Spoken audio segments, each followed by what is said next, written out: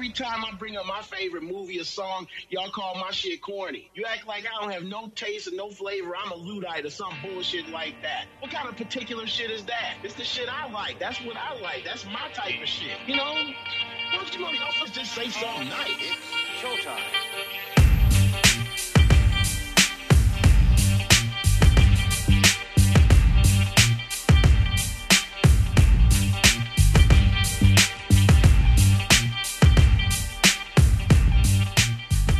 Hello, everybody, and welcome. My name is Brandon, and this is the Say Something Nice podcast. I don't have any of my sound effects or anything today.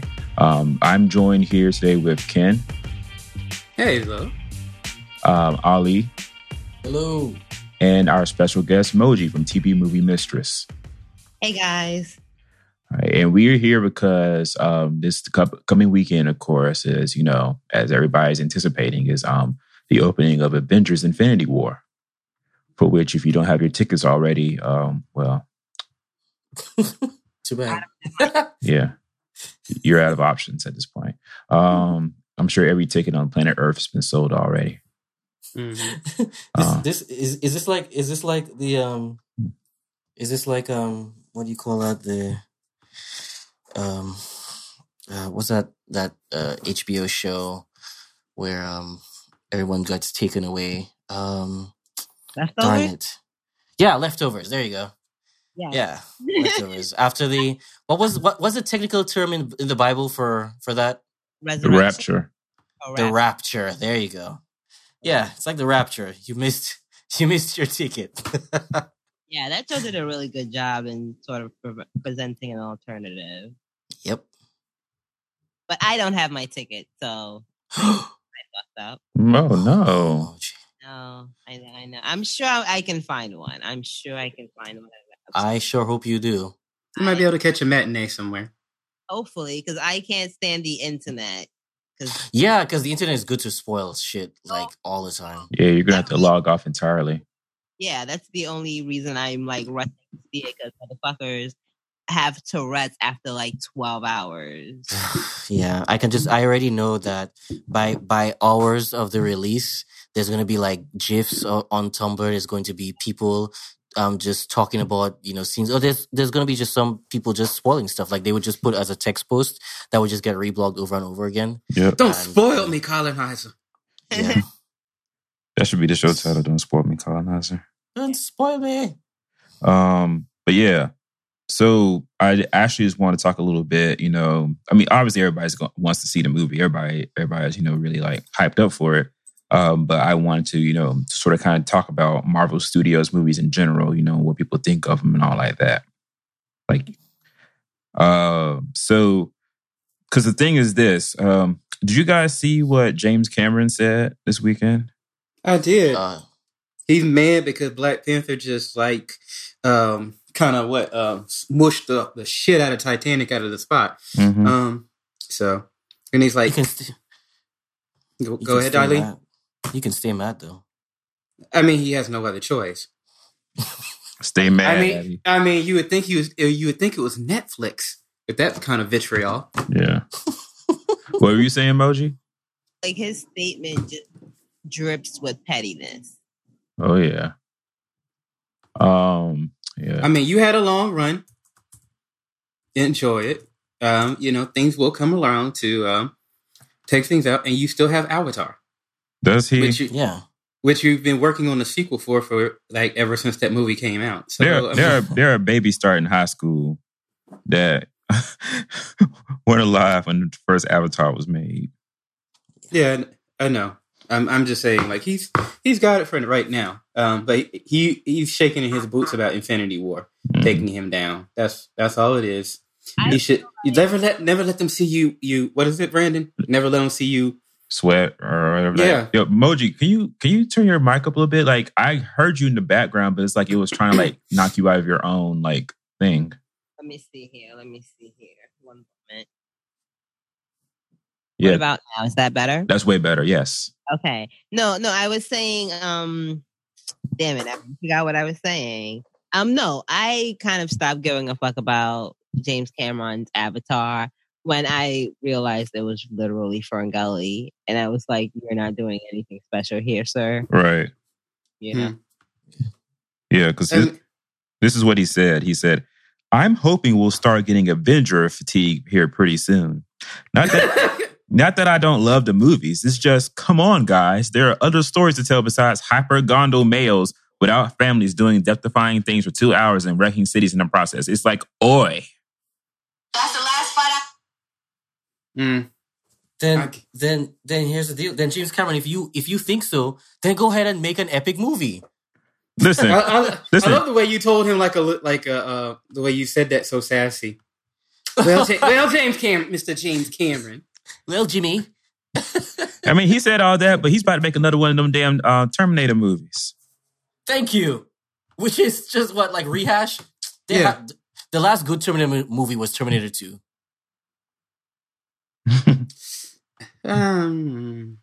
Yeah. Yes. So I thought we could have a little discussion about how Marvel Studios got here and why everybody's so damn mad. So, it's just like, Wait, could you put into context what you just mean by everybody's mad? Yeah, we're gonna put both of those in context. So, as you guys know, well, actually, I'll ask this first before we get into all that. What was the first superhero movie that you ever saw, if you can remember what it was, or the first one that you remember? I couldn't tell you the first one I remember, but probably the first Batman. No, because the first Batman movie was probably one of the Superman films on TV. Right. That's what I have to say. I was going to say the Batman movie. That's the only one I guess I can say remember probably going to the theater to see. Right. Like, I'm fairly certain I saw one of Superman movies first, but the first one I remember seeing is Supergirl. Yeah. TriStar Supergirl with Helen Slater. Bless her heart. Which I need to rewatch because I heard it's like one of those movies that like you watched on TV that was like pretty much in retrospect everybody says how horrible of a movie was, but because I guess I watched it from the lens of a little kid with no perspective and plus superpowers and stuff, and plus it was on TV all the time. I enjoyed it. Yeah. Moji, do you remember what the first superhero movie was that you saw?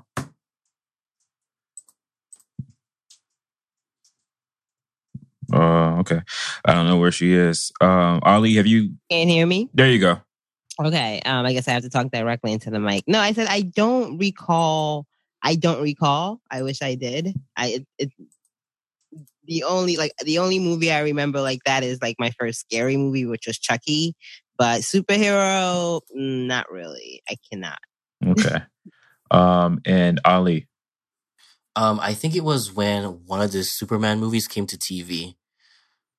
We didn't have cinemas weren't popular when I was a kid. It was only when I turned maybe 13. And I thought y'all didn't have them. Huh? What? No, he told me that the first movie theater they built around the top about 93, 94 about Jurassic Park time. Right, but they weren't popular. Like it wasn't a popular thing. Okay.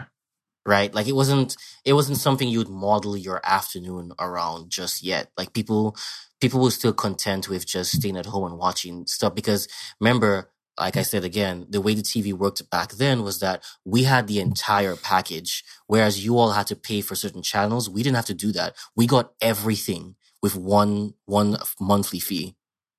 So people were still content with the stuff that was hitting the TV screens after maybe 9 months of being of when it was in the theater. Mm-hmm. So yeah. So I remember just seeing one of the, I don't know which Superman movie it was, but I just remember seeing a Superman movie when it was on TV. Okay. Live action, excuse me. Right. Yeah. Yeah, and so like the sort of the trend back then, of course, was that, how everything else generally works. If a movie company wants to make a movie based on a comic book character, they would go to the comic book company, they would pay a licensing fee, and they'll make the movie themselves.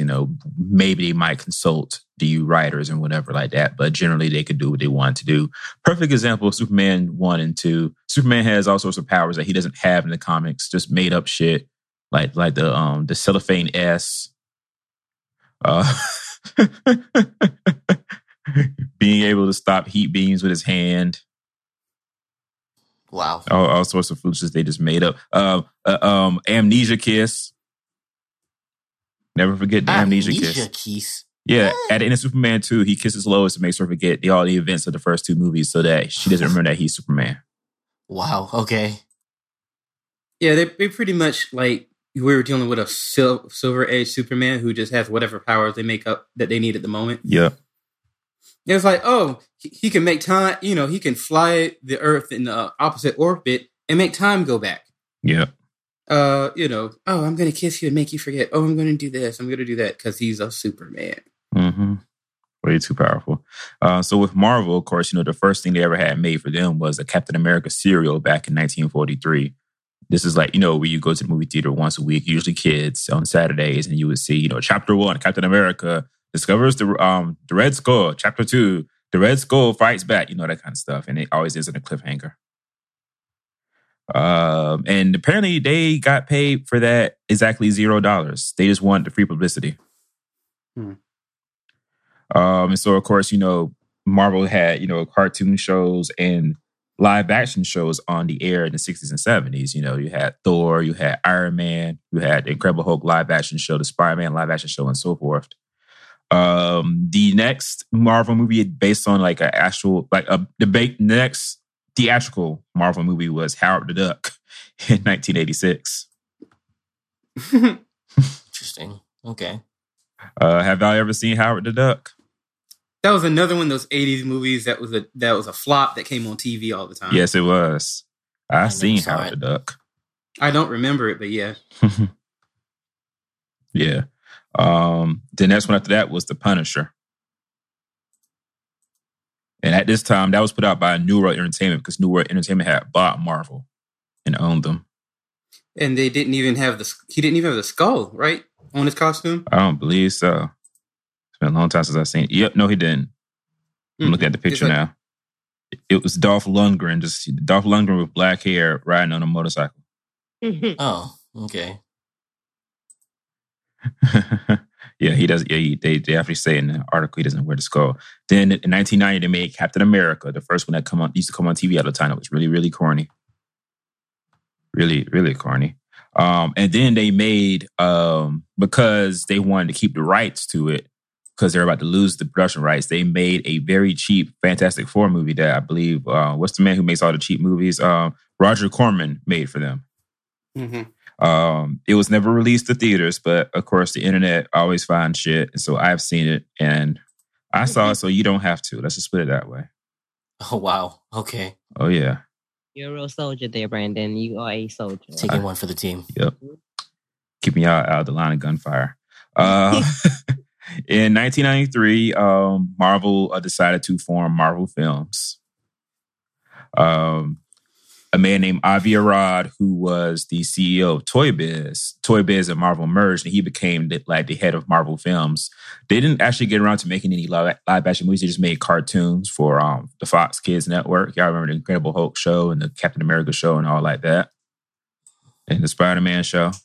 And of course, X-Men was being produced by Saban.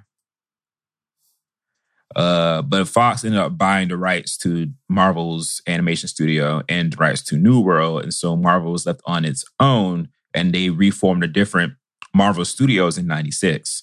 Their first idea was that they were going to start making their own, writing at least their own movies because they were like, we'll get lost in the shuffle if we just let other people do them. But they filed for bankruptcy. Was it 98 when they filed?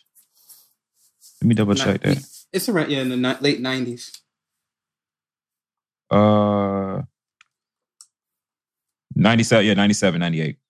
And so that went by the wayside and they decided to go the main route of what they used to do, which was put out the licenses. That way they could get some money coming in. Now, they had sold the rights to Spider-Man a long time ago to, I think, what was it? Canon Films had the rights to Spider-Man. And they got bounced around and around. Who's making something? Hello? Yeah. Is somebody chopping wood? Not I. No, for real. What was that? Ken, you there? Yeah, I'm here. Was that? Okay. Was that you? What? Was somebody chopping wood? No. Sounded like you fell, bro. No, I don't know what that was. Which I heard. Y'all be careful around here. Don't let the Florida man destroy you. Okay, what's going on? Now who typing? Y'all, there's no editing. I don't have the time or ability to edit anymore. Y'all have to work with me, okay?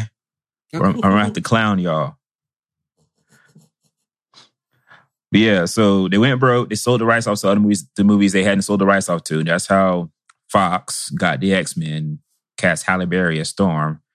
You know what happens to a frog when he's hit by lightning? The same thing happens to anything else. Wow, don't do that. Don't bring that up. Don't bring that up. It happened, it exists, and she did that awful accent. Wait, no, hold on a second. No, didn't they have the accent that in a deleted scene? No, and then no, she had the whole accent in the first movie. Second movie, all of a sudden, she had no accent. No, Ali, go watch X-Men 1. There's a deleted scene where they show you that she had a really strong, quote-unquote, African accent in the first movie, and then they decided that they weren't going to go with that particular thing. She still had an accent in the movie they released. Okay. I guess it was a little not so strong as the one that she had in the deleted scene. The one that she put in the actual movie wasn't that strong either. Just so that we know. Is somebody's TV on? You were just hearing everything. Yeah, I am hearing everything. My TV is off.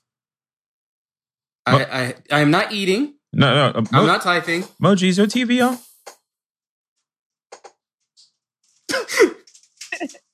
It's not. I have nothing on. Ali, is your TV on? No, there's nothing on of it. It sounds like it's like an animal that's crawling through like a crawl space. That's what it sounds That's like. probably, it's the rain outside. I can't stop the rain. I can't. Is that a New Edition song?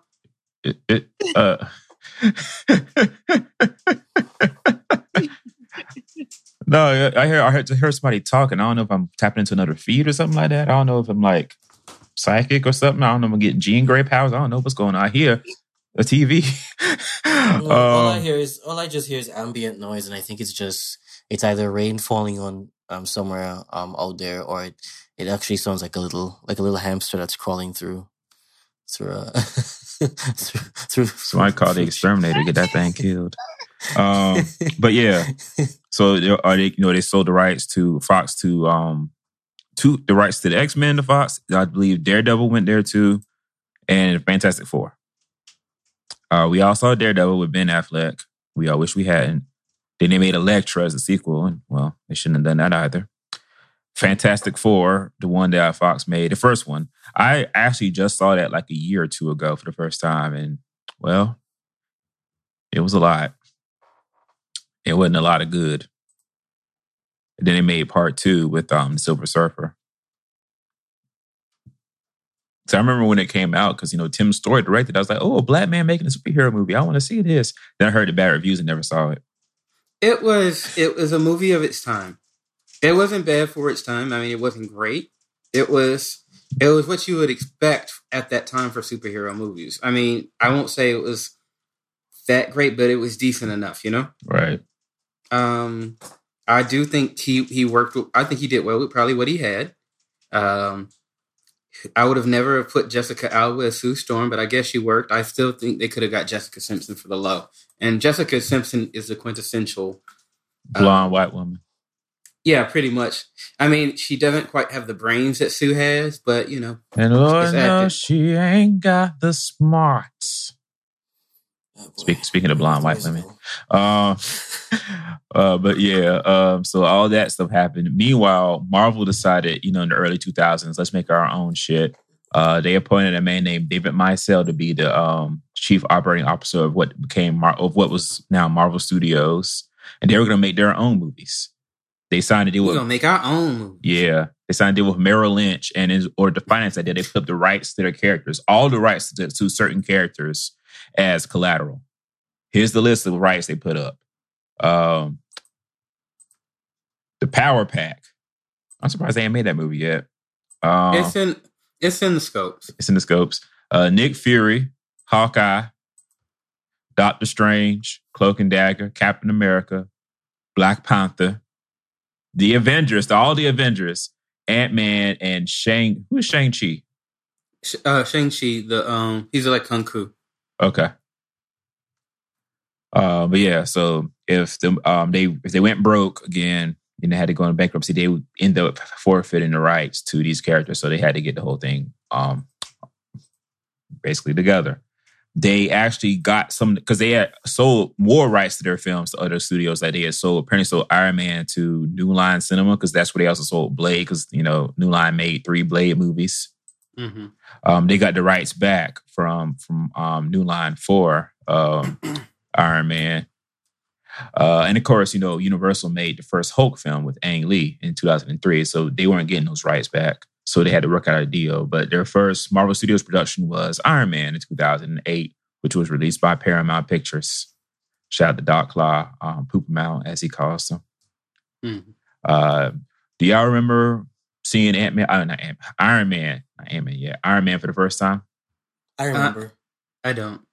Really? I mean, I know I went to see it, but I don't exactly remember the experience. Oh, Moji, do you remember? No, not really. I mean, I know I saw it, and I know I saw it. But I feel like, honestly, the last movie experience outside of Black Panther that I remember was like The Matrix. Oh, I didn't even see The Matrix 1 in the theater. I saw 2 and 3. I remember seeing Iron Man in the theater just because it was the first comic book movie that actual comic book company actually made for themselves. So that means it's not going to suck. That was my thought process going in. And I really enjoyed it. It was, they have a different feel to it. Robert Downey Jr. really, really worked as Tony Stark. All the humor and everything worked really well. Gwyneth Paltrow was good as Pepper Potts. Who's the man who played Obadiah Stane? I can't remember his name. Same guy from Tron. What's his name? Yeah, him. Yeah, him dude there. Let me find this man's name. And of course, you had Lucius Lyon playing. No. No. Make it stop. James Rhodey. AKA. Well, not AKA shit. He did the suit and was like, next time. I was just about to say that because that was so cheesy the way they did that. And it just like, ooh, we're going to put an obvious teaser in here, but it really wasn't the next time for you. It sure the fuck was not. Because wasn't it like he originally was like, he actually had a bigger payday than Robert Downey Jr. That's at the time because he was a bigger star, right? And they were taking a chance on Robert Downey Jr. Yeah, because he had a reputation for being drunk and high, and he wasn't insurable. Well, he also came back. He was off a stint of rehab too, right? Yeah. So, but yeah, that's what I remember it was, and they were like they needed his star power because what was he coming off of? Which not Robert Downey, but Lucius Lyon. What was he coming off of? Hustle and Flow. Right, so he had better star power and branding at the time, if you can believe that, than Robert Downey Jr. They actually, for once, Hollywood played the black man more than the white man in a movie just to be the stump double, the monkey. Right. So, which is an interesting fact. But in the second movie, when they came up, they kind of like stifled him. Yeah, they were going to cut his pay because obviously now that Robert Downey Jr. is back, they need to pay him more, but they can't afford to pay him more and Terrence Howard more. And Terrence Howard was like, "Nah, man, you can't do that. I need my money." And so they're like, "Nope, you're fired. Bring in some extra lights, please." And they brought in Don Cheadle. Did you just say extra lights? Yes, I did. You are really wrong for saying that. Wait, wow. They had to adjust because Don Cheadle is so dark skinned. Compared to Terrence Howard, he is. I don't mean that he's just dark skinned in general. I mean that you got to adjust the lighting because they've lit the scenes for Terrence. Too late. Really, yeah, this was back before they got black people's color right on Insecure. Come on now. That is true. Shout out to Insecure. And the care they took to actually expose black people on film properly. But yeah, Jeff Bridges was the man who played Obadiah Stane. So, of course, Iron Man 2 is also a big hit in 2010. In between those, you had The Incredible Hulk, which was... So I remember seeing this too. It came out 3 months after Iron Man did. And I remember because I got a free pass from my local comic book store to go see The Incredible Hulk at the City Walk at Universal Studios in Florida, in Orlando. Well, in, was it in Kissimmee? It's in Orlando. That was actually in Orlando. It's not Disney. I remember standing in that long ass line. We go to see a movie like at a preview screening, and the line is always long. Mm-hmm. You got to sit outside the theater for however long until they let you in. I remember going up and down the corridors and shit, going to sit down and see this movie, and I was underwhelmed. So, to be clear, the first Hulk I didn't like because it was too long and too dense, too wordy, too verbose. It was trying to do way too much. Yes. And then the little silly comic book panel transitions like it was a TV show. Like, a lot of people have a problem with the Hulk being like not having a lot of texture on him. I didn't have that problem really. Like, my problem was with the Incredible Hulk, the second one, where he was all texture and no animation, no form or substance underneath all that texture. And of course, I'm talking about the Edward Norton. And see, that's the thing. People need to realize they have to balance. The Hulk seems like such an easy cartoon, right? But you have to balance the extreme knowledge, the genius side of it, and the Hulk smash side of it. You can't, like, Edward Norton kind of wanted to go full Bruce Banner. Like, it was a Bruce Banner movie, not a Hulk movie. Yeah. While respectable on some fronts, like, people are like, motherfucker, smash it. Right. Because he rewrote the script himself. Mm-hmm. I mean, it's Edward Norton. Yep. And I forgot to mention that Marvel Studios hired as a producer, along with Avi Arad at this time, a guy he worked with on the Spider-Man movies named Kevin Feige, Spider-Man and X-Men movies. Kevin Feige had been first an assistant producer, then of course he was raised to executive on those early Marvel Studios films, because Spider-Man, I forgot to mention, Spider-Man is made by Sony. Mm-hmm. Then the first one was a big hit. It was the biggest hit in like Sony history. And it's part 2 and 3. No, I think part 3 was the biggest hit in Sony history. Can you believe we thought Tobey Maguire could play a teenager? Like, Yeah. Yeah. See, Wow. he played like the old fashioned 1960s Peter Parker, the Urkel one. True. Yeah. That's what he was going for. I rewatched it like a couple of weeks ago. Jane. Yeah. I rewatched it a couple of weeks ago, and it's so cheesy now. I'm sorry. Like, it is so cheesy, especially Willem Dafoe playing the Green Goblin. It's like he took everything that Jim Carrey did in Batman Forever and tried to do it again. Oh. Yeah, it didn't feel like Norman Osborn. Norman Osborn is he's not so maniacal. He's maniacal, but he's like calculating. It's more sinister. Yeah. Than that. It's not as slapstick with a side of violence. That's what you get with Joker. Right. But I like Spider-Man 2 a whole lot. That one still holds up to me. Like, they even gave Doc Ock some pathos I think get out. But part 3, I saw that. I remember seeing that one in the theaters, being like, Yeah, I remember distinctly that for Spider-Man, I went by myself to the first Spider-Man. I was still living back on the island then. I went by myself and I enjoyed it a lot. And then the second one, I thought that was really great as well. It's my favorite one. And the third one, I just remember laughing halfway through because, I mean, when that at it, because when this dude started to strut down the street to James Brown with his new attitude, I was like, what is going on? Blame Amy Pascal and her BlackBerry for that shit. But yeah, so back at Marvel Studios, we had Iron Man, Incredible Hulk, and Iron Man 2. Then we had Thor. I saw Thor in the theater. And a lot of people don't like Thor, but I loved the first Thor that Kenneth Branagh did. I love that movie. It's not the best movie in the world. There's some cheesy parts to it. You can't say those two sentences together. You can't say I love this movie and then say it's not the best movie in this world. I like a lot of movies that ain't that good. I remember this. Mm-hmm. I didn't like it just because of the romance aspect. God, I couldn't stand that.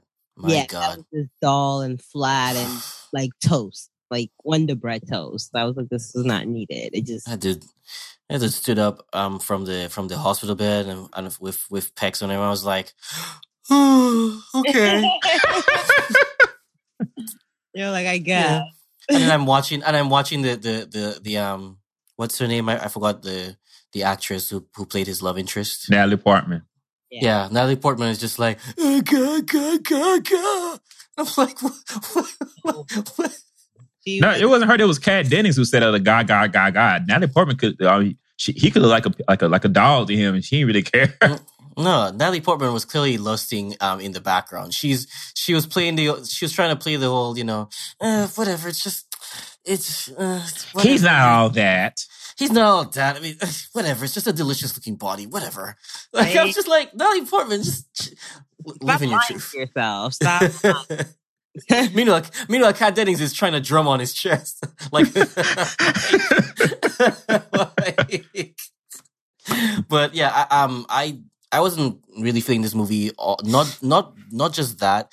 It's really the fact that everybody who was in like everyone who was on Thor's side, like Thor's his the Warriors posse, 3, they looked like they were cosplaying. Really? Yeah, especially, and it's because remember where the setting of the movie is, right? Asgard. When they no. Oh, you also New Mexico when they got on the Earth. Bum fuck America. Yeah, New Mexico. Right? Right? New Mexico, so, call in. When they showed up there, I was just like, y'all look like you're at a Dragon Con. because y'all clash so magnificently with the rest of the background that it looks like you're just dressing up and you're just walking around. It looks very strange. It looks very, very, very strange. Right. What did you think about the whole Frost Giants thing and Loki finding out he's actually a Frost Giant played by Tom Hiddleston? Why did you word it like that? He's a Frost Giant played by Tom Hiddleston. Well, I mean, that's what he is, right? There was a comma in there. I'm sorry. Yeah. Yeah. Feel like Tom Hiddleston is a Frost Giant. He might be. Oh. Tom Hiddleston calling. Mm-hmm. Yeah, but I thought that was fine because Tom Hiddleston honestly was the MVP for me. He played Sinister, Sinister brother really well. It just worked. I really liked it. I didn't realize at the time that Evans could be like this is Hemsworth. Funny. Yeah. Hemsworth. Sorry, Hemsworth. I know there's a lot of Chris's in these movies. You gotta get out how Chris is in line. So Aussie Chris. I didn't realize that he could be as funny, but I guess we could say that this movie kind of showed that, there's something there. And I'm glad that Taika Waititi could bring it out in the third Thor movie. Right. Yeah. Did y'all know that white people tried to boycott this movie? I remember people complaining online, but I don't know people were going to boycott the movie because Idris Elba was playing Heimdall. Oh, I remember that. Yeah, people were upset. People were just like, what, a black guy? Oh, what's going on? I don't want him in my Grecian mythology. Like, shut the fuck up. Wasn't this like beginnings of like the rumblings of Gamergate? Like that was around when those motherfuckers started like gathering with their raggedy asses. So yeah, I was just like, okay, I understand what's going on here, but it's fiction still, and it's a lot of made up shit. Like, I mean, I know they were going for Norse mythology. But there are a lot of made up shit in the comic book stories. Like, not everything was following Norse mythology to a T. So, you mean some ancient dudes who were probably high when they were writing these might have made up some shit? Get out. Right. So I'm just saying. So just chill. He played a fine. He played a fine Heimdall. Like, it was great. He did a good job. I had no issue. But yeah. So going on from there. We had Captain America, The First Avenger, which is a movie that I found out was oddly polarizing. It was written by Joe Johnston, who had done The Rocketeer, so it has that 1940s feel to it, 30s, 40s feel. I definitely felt it. Yeah. Because I remember watching The Rocketeer on TV back home. Yeah. Like, I really enjoyed it. It's the origin of Captain America set in 1941, 42. Where, he's Steve Rogers, very skinny, wayfish. Skinny Chris Evans. Well, digital skinny Chris Evans. Yes, digital. If you watch it now, the CGI isn't quite as good as you remember it being. Like, his hair be floating in some of them shots a little bit. Oh, no. It wasn't as good as young Tony Stark. It was not at all. But yeah, he signs up for that program. Tommy Lee Jones and Haley Atwell, shout out to John, put him into that little chamber turn. And Howard Stark, Tony Stark's dad, blast him with the Vita rays, give him the super soldier serum. He comes out looking like not so skinny Chris Evans. He came out looking like a Ken doll. And then everybody in the theater was just like, you could hear all of the legs crossing in the theater. Why are you like this? Why are you like this? Why are you like this? And then, of course, they want to put him out to fight, so they had him go on the USO tour. We got a Disney song in the Marvel movie. We got the Captain America song. And we were treated to a lot of really cool made up reels of propaganda. Yeah, I thought that was a really nice touch to it too. I was surprised that in a movie, in a superhero movie with no quote unquote powers, I was still very entertained. Oh yeah, I know this was a polarizing movie, but I thought that, oh man, it's Captain America, so Captain America doesn't have anything flashy about him. But I was really entertained watching this movie. So. No, me too. It's one of those things. Like you could have a superhero movie and not necessarily exhibit superhero powers. Yeah. Not every time someone has to be like, being able to.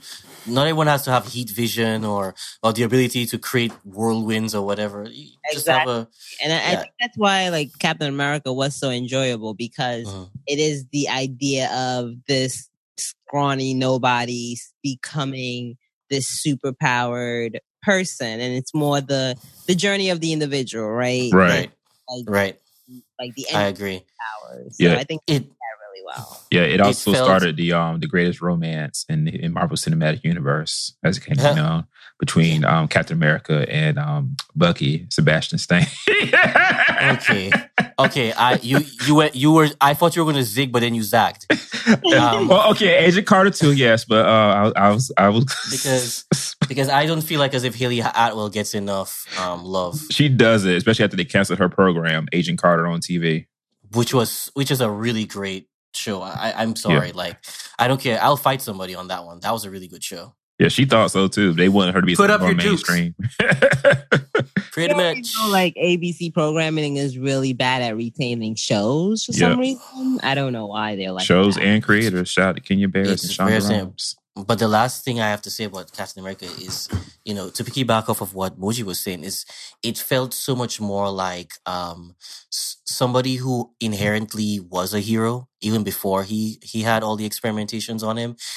He just needed a chance to prove himself. And so it's that sort of, it's a catch-all sort of marketing for all the people out here who are just trying to do something to become more than they are. People who feel like as if they have the potential. And it just makes you feel good when you watch the movie.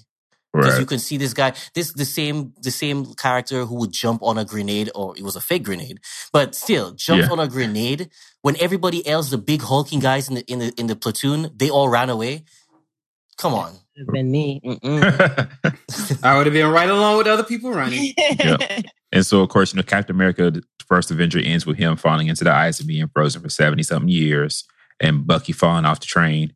Captain America gets waken up in the 2000s by Nick Fury, played by Samuel L. Jackson, who's been at the end of most of these movies, because he's trying to recruit the Avenger narrative. Deleted scenes. Yeah, not deleted scenes, post-credit scenes. Sorry. But listen, in Iron Man Part 1, Prophet got mentioned, when Samuel Jackson came out there as Nick Fury, the theater screamed. When I tell you, they screamed. I remember people were very excited. They were just like, we get a black Nick Fury! And not just that. Like, Marvel Studios, the number one key to their success and why everybody else is fucking mad is that they learn how to pivot in the new age of IP and interconnected media. Like, every Marvel Studios movie is essentially a sequel of the next one. Like, they all tie together. They're all in the same universe. They all are like the same, like little pieces of the same big continuing story, which of course is culminating this coming week with Avengers Infinity War and the Part 4 that they haven't quite named yet. They named it, they don't want to tell us until after Infinity War is out the theater. But that is something that seems like it now to us, it seems so obvious, but it was a big deal when they first made Iron Man Part 1. And nobody in Hollywood thought that they were actually going to be able to pull this off. Because it was unprecedented. The whole idea of that, the studio was going to control the movies. You know, that was like a throwback to like the 30s and 40s that, you know, we were down this new age of director-driven, star-driven vehicles. You know, we had to, you know, pamper the star directors and the star actors and stuff like that. And, you know, Marvel was getting all these, you know, unknown people. You know, who was Chris Hemsworth? Who was Chris Evans was in a failed Fantastic Four movie as the Human Torch, you know, and everything. He can't play Captain America. There's still the deadline comments of people, you know, clicking their tongues about Chris Evans playing Captain America. You can't even imagine that shit now. Nope. Yeah, but that's the only thing I can imagine him playing. Right. Yeah, all this was like foreign to everybody, and then the fucking Avengers came out in 2012 and crushed the buildings. Listen, I'm sure y'all remember seeing the Avengers. Come on. Yeah, no, that got a weekend viewing the same weekend it came out. Yep. It was like everybody, like we had been seeing everybody in individual movies so far, if like at best 2, max 3 of the superheroes in each movie. So this was like, oh, you're going to get everybody in one scene? How? What's the plot line? So of course people were hyped. Yep. And I mean, let me tell you, when they first revealed the titular original soundtrack, the theme for the Avengers, the song, there's that sound. And I'm sorry, that climax scene when they had the camera just sort of zoom in on all of them in a circle, getting all their weapons together, I thought I was going to die. Everybody thought they were going to die. I was like, I know you did not just get this shot so perfect. How? Yep. Because by this time they had Chris Hemsworth playing Thor, they had Chris Evans playing Captain America. They replaced Edward Norton with Mark Ruffalo to play the Hulk. They had Robert Downey Jr. playing Iron Man. In Iron Man 2, they introduced Scarlett Johansson playing Black Widow. And then, of course, you know, Avengers, you have Jeremy Renner playing Hawkeye. Y'all didn't see it. I rolled my eyes a little bit. But yeah, it was a Hawkeye there, sir? I'm not really a Hawkeye. I mean, people legitimately, vehemently hate Hawkeye. I never understood this until realized until recently. People really do not like the man with the bows and arrows. It's like, what are you doing here? Because he would be dead 50 times over by now. Yeah, because his bows and arrows. Even though they're like souped up, like Captain America's shield is so much better. Vibranium. It is made of vibranium. They didn't have vibranium yet, did they? Yeah, Captain America's shield is made of vibranium. Okay, yeah. I wasn't sure whether that was in Howard Stark stole or acquired some vibranium from Wakanda back in the day. Colonizers stole it. Yeah. Right. Okay, I forgot that part. Yeah. Never forget the vibranium.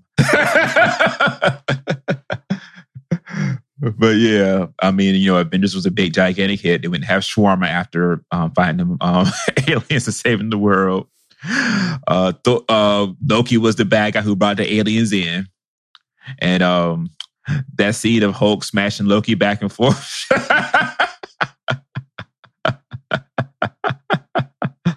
The theater just fell apart. And then, of course, you know, like they established S.H.I.E.L.D., you know, the secret organization that's supposed to help, you know, save the world, that's run by Nick Fury, which led to, of course, you know, Marvel's Agents of S.H.I.E.L.D. TV show on ABC. Shout out to Kobe Smulders. And what's the man who plays Coulson? What's his name? I don't know. All I know is he was on that show, The New Adventures of Old Christine or something. Clark Gregg, that's his name. Yes. Clark Gregg. Sorry, that's just an interesting name for me. It is. But yeah, so Marvel separates these movies into what they call phases, of course. So Avengers Part 1 is the end of Phase 1 for them.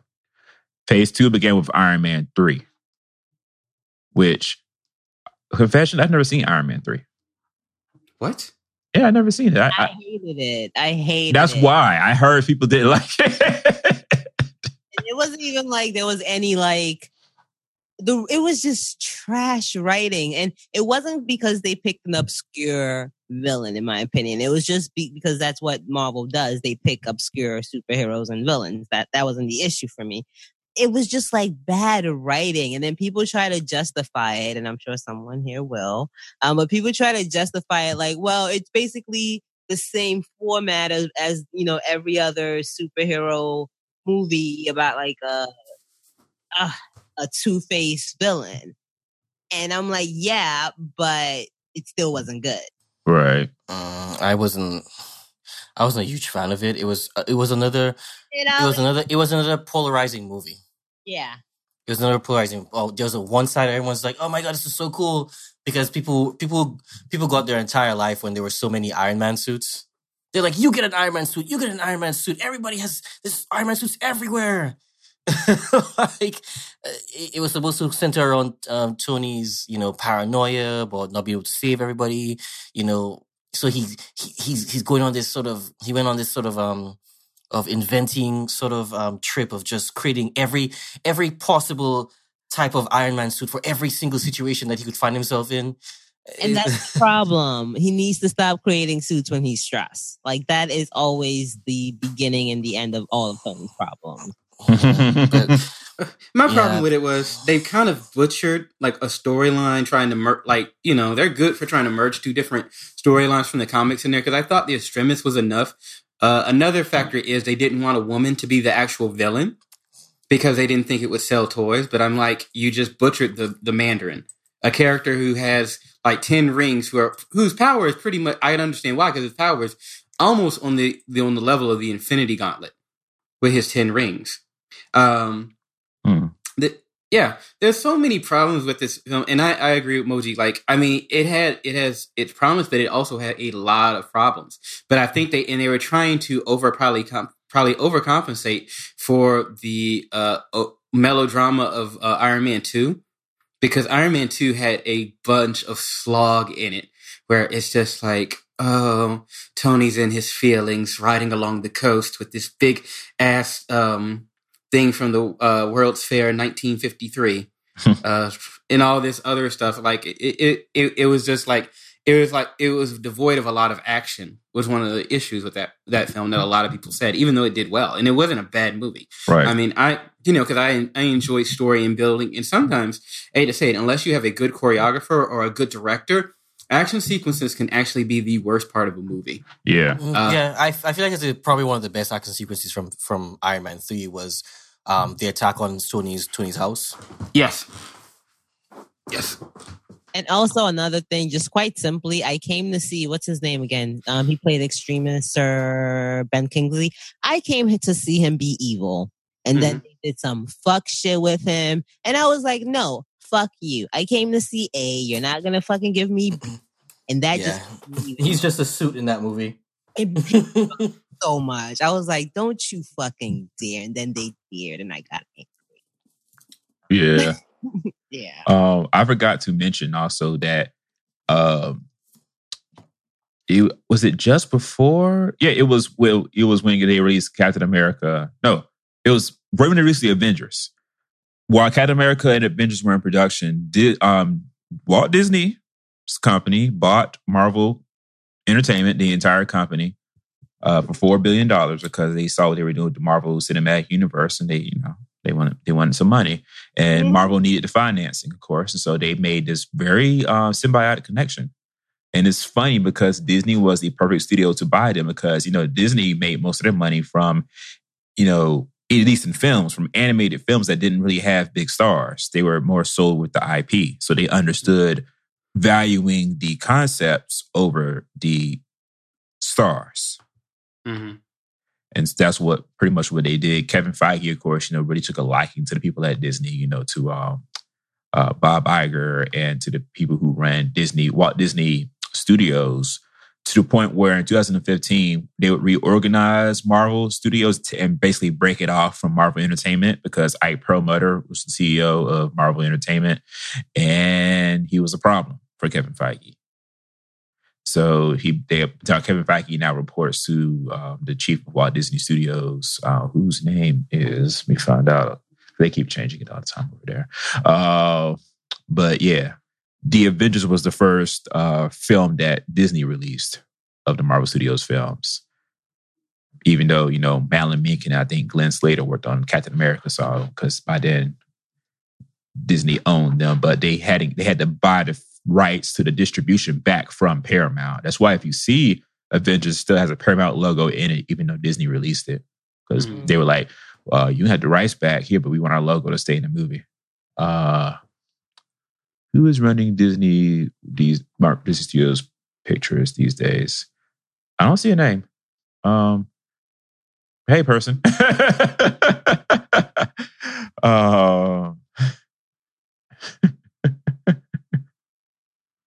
Wait. I can find a name now. All right. Alan Horn. Yeah, Alan Horn came from Warner Brothers. Yeah, that's why. Yeah. He was one who got Harry Potter and stuff made at Warner Brothers. He went to Disney and is doing great things at Disney. While Warner Brothers, we'll talk about them later. All right. So after Iron Man 2, okay, my computer is doing weird things. Give me a second. It's jumping all around, being a problem. After Iron Man 3, my bad, you had Thor: The Dark World. I thought so. Now, this movie was not good. It was kind of a slag. The only part I enjoyed was the final fight where they're fighting through all like the little portals and they're going back and forth. I thought it was funny if nothing else. But like all the rest of the plot, Jane Foster getting absorbed by the little what was it called? The ether or whatever it's called. Oh, so that's what it is. Okay. Yeah, it was a lot, and it was a lot of nothing. Because that was the Reality Stone, right? Yeah. It ended up being the Reality Stone. So for the Infinity Gauntlet. I distinctly remember Thor: The Dark World because when I came out of that theater, my friends and I had a huge argument. We were literally divided. I don't know how. I thought this movie was bad. Except for the fun climax. Because I'm here for that hammer just being thrown and then going through a portal and then ending up outside of the Earth's atmosphere on a trajectory towards the sun. I was here for that scene. But other than that, I thought that movie was not good. And man, we had a big argument outside the theater. And typically what happens is when I go to see movies with my friends, when we come to the theater, we usually stand outside and we go on for at least half an hour about the movie. So it's late at night, no one's at the theater anymore, the parking lot is nearly empty, and you got like 7 people arguing in a circle. Because nobody could decide why the movie was bad, and at least a couple of people were just like, I thought this movie was okay, and then everyone had to like completely pounce on them and tell them why this movie wasn't good. So yeah. You know what? Next time that happens, someone should just start finger snapping, like West Side Story, just to like. I don't know. Raise your hand if we should have just been like, look, listen, if you want to speak, you have to raise your hand in the circle. Yeah. Thor: The Dark World. Shout out to Zachary Levi replacing Josh Giles as Fandral for this one, and then for like 2 seconds in part 3. Apparently that pissed him off so much he decided to go to the competition, which we'll talk about later. Next up, Captain America: The Winter Soldier, which a lot of people think is the best one. I think it's definitely in the running for the best Marvel movie. It's such a good movie, even if you hate or Captain America movie. Marvel movie in general. Okay. I think it's in the running, like, because even if you hate comic book movies, you can watch Captain America: Winter Soldier and not, and enjoy it thoroughly. Well, I mean, either way, this is one of my favorite, just because I'm a Sebastian Stan fan. So when I found out he was going to be like, I've been following his work for years. Like, he's actually like a decent actor, and that for me is few and rare. And he was on Once Upon a Time, right, Moji? He was on Once Upon a Time. He played the Mad Hatter. Yep, I remember that. It was one, and then when he left, I had palpitations because I was like, no, he was actually good. But thank God he left. One of the best characters on that show. One of the best, and I just could not handle it when he was written off, obviously for Better Pastures. Right. And then he had another show called Kings, and it was one of like it was such like a surreal television show. It was like an alternative world where you had like this family that basically controlled everything. It had not Al Pacino, not Robert De Niro. Who's the other guy? Not Joe Pesci. No. Let's see. Not Sylvester Stallone. No, like an old guy. Okay. American Gods. The lead. Oh, the one who's playing Odin? Yes. The one who plays Odin. What's his name? I don't even know. I wish I knew. Hold on, let me just look it up. American Gods. Somebody at home is listening, right? Scream the name. Yeah, Ian McShane. My bad. Oh yeah, I wouldn't have figured that. I forgot. I don't know. I like old school guys like, I don't know, Robert De Niro is where I was going with that. But like Ian McShane. And he's in this show with Ian McShane going toe to toe. And this was like maybe 8 years ago. And it came out in 2009. And it was such a good show. Also got canceled after the first season. I think it was like ABC because ABC is trash. But yeah, so I'm just basically just saying I love Sebastian Stan. So I don't know. And he's a good actor. I love him because he's a good actor. Right. So I think he really did get to shine and brought a lot to the role of Bucky. Yep. God, that was not me. I did not mean to go like a 3-minute I love Bucky raid, but I did. No, it's perfectly fine. We're with you, emoji, to the end of the line. Thank you. I appreciate it. Oh, really? I can't. I appreciate it. That's all right. If Marvel knows what's good for them, they'll just have those two get married. Cap and just stop fucking around, Marvel. Just let them just do their thing. How are two men who are technically 100 years old going to get married? I don't. Murray. Just let them be kings. I mean, judging from the way Bucky's hair is always laid. Now it's been getting more and more laid. It's like he's got into like whatever Wakanda's version of organic root stimulator lately. Brandon, you know, Brandon, did we? I add just a touch of heart-shaped herb to give it that Wakandan bounce. Oh, look, so much bounce. Listen. Come on with the Bucky with the juices and berries. You know. What was the Ali? Wakanda jojoba oil. Yeah, jojoba oil infused in the wind. Mm-hmm. No, he's like, I mean, Thanos just gonna stomp him out for having hair. Because it's funny because I can't remember the girl's name, something J or whatever, Slayer J, I think, on Twitter, but she was calling Thanos Wigless.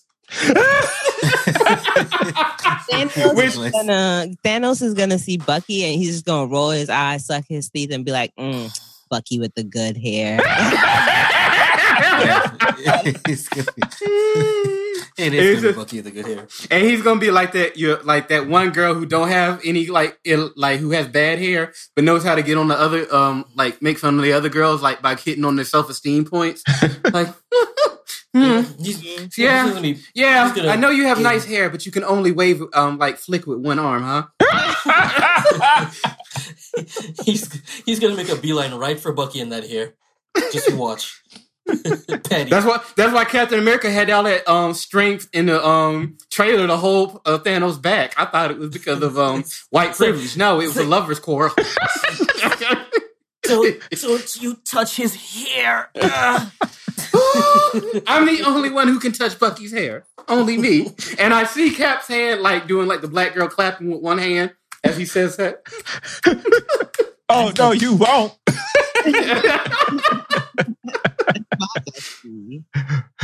Yeah, next up comes one of my favorites, Guardians of the Galaxy. This is a movie that everybody I know tried to get me to see for a very long time, but for some fucking reason, I just didn't. You're stubborn. Because I'm stubborn, yes. But then when I finally saw it, I was like, because it's so fun, it's so good, and the soundtrack, my God. Yeah, that movie came out of nowhere. I remember that was when the trailers and the talk about it came out. I was just like, I have never heard of any of these characters before. Nobody had. It was a very obscure comic. my friends were just like, oh, because my friends, are the ones who read more of the comics, and they were just like, Ali, oh my God, you're gonna love this movie so much. So yeah, but yeah, and I was just blown away. Like, it's such a fun movie. Yep. The movie opens up with Redbone singing "Come and Get Your Love." I was like, really? And it ends with "Ain't No Mountain High Enough" by Marvin and Tammy. And for the little post-credit scene with Baby Groot dancing in the little the little flower pot, Michael Jackson 5, "I Want You Back." They had this tree say one word through the entire movie, and I was a wreck by the end of it. I was like, he said Groot. Oh my God. When the climax of that movie, when he said, "We are Groot," people were bawling in the theater. People were beside themselves. People were in tears. They were crying. They're like, God damn it. Why are you like this? Damn tree. Like, fuck you for making me feel shit, tree. Yep. And this was our first extended, because we know Thanos appears at the post-credit scene at the end of Avengers 1. This was our first extended sort of kind of look at Thanos as a character. With his Herman Cain smile.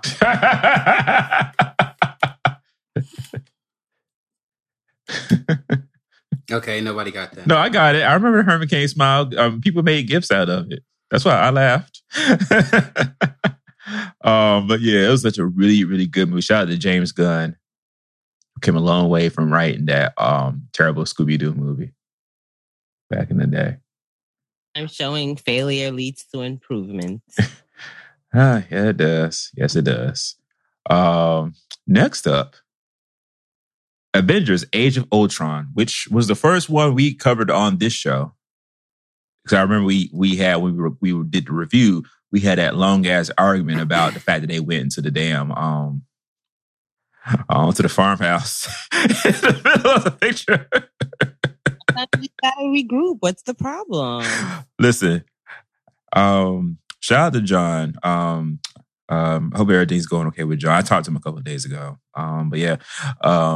But me and John used to get into so many arguments about that scene. He hates that farmhouse scene to death. Wow. I do too. I'm not here for it either. What? They had... Listen, Boji, we got to fight. We got to fight for our love. Come on. If that's what you're fighting for, you ain't got much to go on. This is the hill you want to die on? Okay. They had to regroup. They had to get the team back together and lick their wounds and heal. That's nice. Did we have to have a sequence of like them chopping wood? Yes. Captain America hosting his leg up, like Captain Morgan letting his balls breathe and shit. Yeah. While they have this intimate discussion over nothing and getting to know Hawkeye's family, which that's another reason people hate this scene, because a Hawkeye scene. This is my favorite. Not only a Hawkeye scene, but an extended Hawkeye scene. This is my favorite. My gosh. It's just like Hawkeye is the Meg of the MCU, right? I like this Hawkeye scene though. And people already don't like him, and then you want to have a whole sequence of him. Go home, Meg. The most boring sequence in the whole movie, and it comes from Hawkeye. Like, you really want this guy to die. Like, it should have been. It's like you are teasing the audience, giving them a reason to vehemently hate this man. Well, we needed to feel like invested in case he did end up dying. Yeah, I thought that he was gonna die. That's why I thought they wasted so much time on just wasted. Wow. Wasted. Accurate. They just had their asses handed to them. The movie needed to take a timeout. I mean, they did. I understand that, but it was in the most boring manner ever. It was like when you're stuck going over to a relative's house and they don't really have anything for you to do as a child. Hey, Ken. You're just kind of here with like some adults hanging out. Yes, Kendrick. Sun's getting mighty low there. Wow. What? You don't remember that, Ken? No. You don't remember that? That was the thing that Scarlett Scarlett Johansson. That was Scarlett Johansson. Yeah, Scarlett Johansson's character would say to Hulk to get him to like calm down, turn back into Bruce. I mean, oh my God. I'm still trying to find out where's the lie, though. Where's The only part I but did like anyways. about that farmhouse sequence was Scarlett Johansson as Natasha Romanoff, Black Widow, talking about she was a monster because she had been sterilized. Yeah, a lot of people had a problem with that. Yeah. The wording is what I had a problem Have with. a problem with that?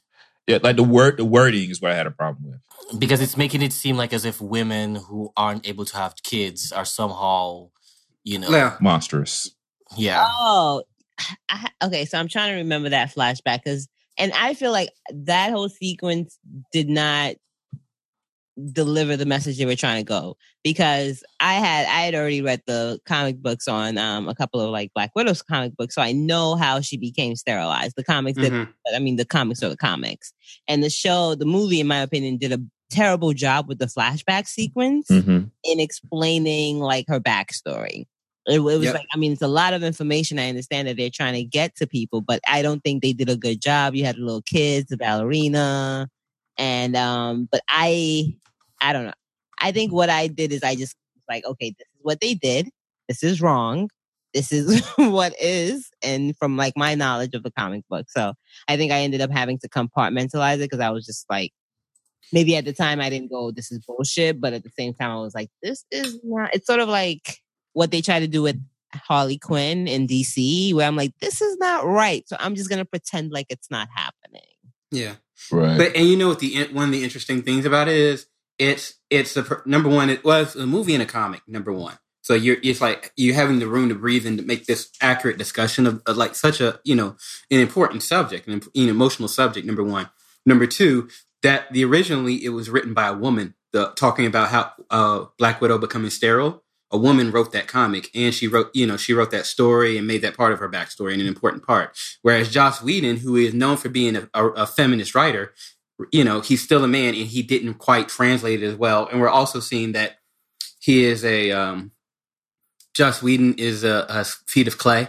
Yeah. As a person of geek culture, and I guess as we mature as a culture overall, as we push forward and evolve, we're also seeing like some problematic things that with his that weren't there before that we didn't realize. Of course, I think people realized it then, of course, but it's probably it's one of those things where the person writing hasn't evolved to keep up with the times and how things should be done. I think there were multiple, there's just multiple issues with that right there. But yeah, Joss kind of dropped the ball. Yeah. But yeah, also in this movie, we got introduced to Scarlet Witch and Quicksilver, who had to be killed off because he was appearing. It was this weird thing where Fox and Marvel had to share the rights because they were both X-Men and they were Avengers. And they decided since Quicksilver was already in the X-Men movies, they would just use him in one movie and get rid of him and keep Scarlet Witch. We also got introduced to the Vision. He also solidified the concept of the Infinity Stones, basically, which had been appearing throughout the movies. There's 6 total, and they all basically have like a particular power. They're the most powerful objects in the Marvel universe, and you control. If you get all 6 of them and the Infinity Gauntlet, basically you become more or less unstoppable. So the ones that we have seen the Reality Gauntlet, which of course is red. You mean Stone? The red, the Reality Stone, yeah, the Mind Stone, which of course we introduced to in Age of Ultron, and it goes into Vision's head. The Space Stone, which is blue, that's the Tesseract, right? The Mind Stone was introduced in the first Avengers movie. Okay, my bad. Power Stone is purple. Which movie did they introduce that one in? That was Guardians of the Galaxy. Guardians of the Galaxy. Yeah. Yeah. It's now stored at the Nova Core. Right. We will get to the Time Stone a little bit later. The only one that we haven't seen yet is the Soul Stone, which everybody thought was hiding in Wakanda because black. We also just let your soul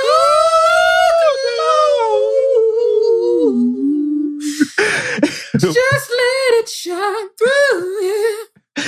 We also I was supposed to. I don't know. That's the only part I know. I'm sorry. I need to see Come to America again and get the notes together. Because I was like, you were supposed to. I thought you were going to carry it with me, Brandon. I had you on the hook. It's like you going to Eddie Kendrick me and then stop. That's what Eddie Kitchens did to the Temptations. He got off the stage and left. I'm David Ruffin, and these are the Temptations. We also have been in Age of Ultron met Ulysses Claw, who loses his arm, of course, in this movie, dealing with Wakandan vibranium. Colonizer. Racist colonizer. Very racist. Yep. And then the last movie in phase 2 we have is Ant-Man, which I just saw 3 hours ago for the first time. Wow. It was actually not horrible. It was actually not horrible. I went to go see it in the theaters, which, if you understand New York City movie prices, if I go to see a movie, it needs to be exceptional. It better be a damn good movie. Better not make me angry. Yeah, like $15. We were talking about it the other night. $15 standard. 15. Yeah. Ooh, 50. Where you at, Moti? If you don't mind me asking. No, it's fine. New York City. That's standard. $15. 15. Yeah. Because I don't know. I must be going to the wrong theaters. I need to get movie passes. What I need to do. I've just been slacking. But same. Shout out to Bad Business. But I feel like I pay at least, like, unless I go to a certain theater, I pay around $20 to go to the movie. What? Standard definition? Wait, for standard? Yeah. Sometimes I feel the thing is, at our station, sometimes they'll try it. Like, luckily, I didn't have to pay this one time. But I remember when we went to see Best Man Holiday, and they wanted to put it in the IMAX theater. So you had to pay the IMAX. Wait, stop. Their IMAX prints of the Best Man Holiday? No. In the theater, just in the room. It's just in the auditorium. It was just like, because everybody was going to see it, so they put it in whatever theaters they could. So it's just looking blurry and shit on a big screen. This is too much. They still use the same equipment. They just upcharged you for nothing. That is ridiculous. Where are you going to see these movies? Are you going to the Magic Johnson Theater? That's racist, first of all. And second of all, Magic Johnson Theaters is shut down. Thank you. I just imagine. So y'all saw, spoiler alert for a movie y'all should have seen by now, in goddamn IMAX. Wow. Hey, what city are you in? Atlanta. We in Atlanta. Okay, are these like the theaters where you like get to pick your own seats, like with the reclining seats? No, he's talking about Atlantic Station, which is like which is you don't get to pick your seat unless there's like 2 or 3 auditoriums that let you do that. But you're still paying $20 and they don't let you pick your seat. You still might pay $20. Yep. I mean, that's why sometimes I'll go to like if I want to see a movie, I'll go to that doesn't like require a lot of special effects. There's like an art, like I think, and they have a few in New York, like Landmark Arts Cinema. There's one like in walking distance from my place. Yeah, I'd say it's around the corner from your apartment. Yeah, and most of their movies are around like $10 to go see them. So damn, though, that's $20. So that's what Atlantic Station is charging now, $20. I mean, I have to check, but it's at least 15 to 20. You're gonna end up paying. They're gonna get you. They're gonna get you one way or another. Ain't that Brandy's brother? I'm sorry.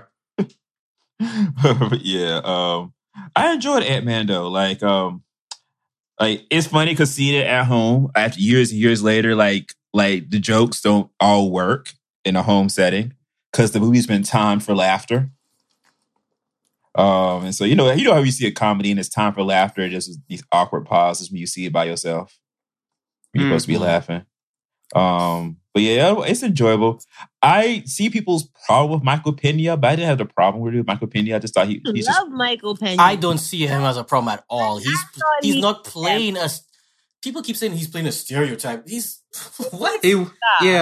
He was my favorite part of the movie. Yeah, he's the MVP of the movie. I was like, I would not have enjoyed that movie if Michael Pena was not in it. Like, because he actually, in my opinion, flipped the fucking stereotype because I don't really remember his jokes like that, but I'm just going to be stereotypical here. Like, he might be just making jokes about like chancletas, and then next thing you know, he's talking about like a fucking painting from 5,000 years ago. Because that's just how people are random. So I actually thought he flipped the stereotype. Yeah, and then he had random bits of information that were important, but just not for that scene. Yeah, like he just random spit out some really intelligent shit. I'm like, oh, that's really nice. But the first time he went on a rant about how he acquired such and such for the main character, I was like, my God, I need this guy to recollect everything that happens every day.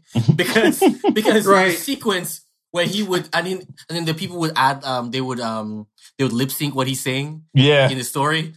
That is just gold. Including Stan Lee. Including Stan Lee. It's just listen. The only part I didn't like gold. was the villain.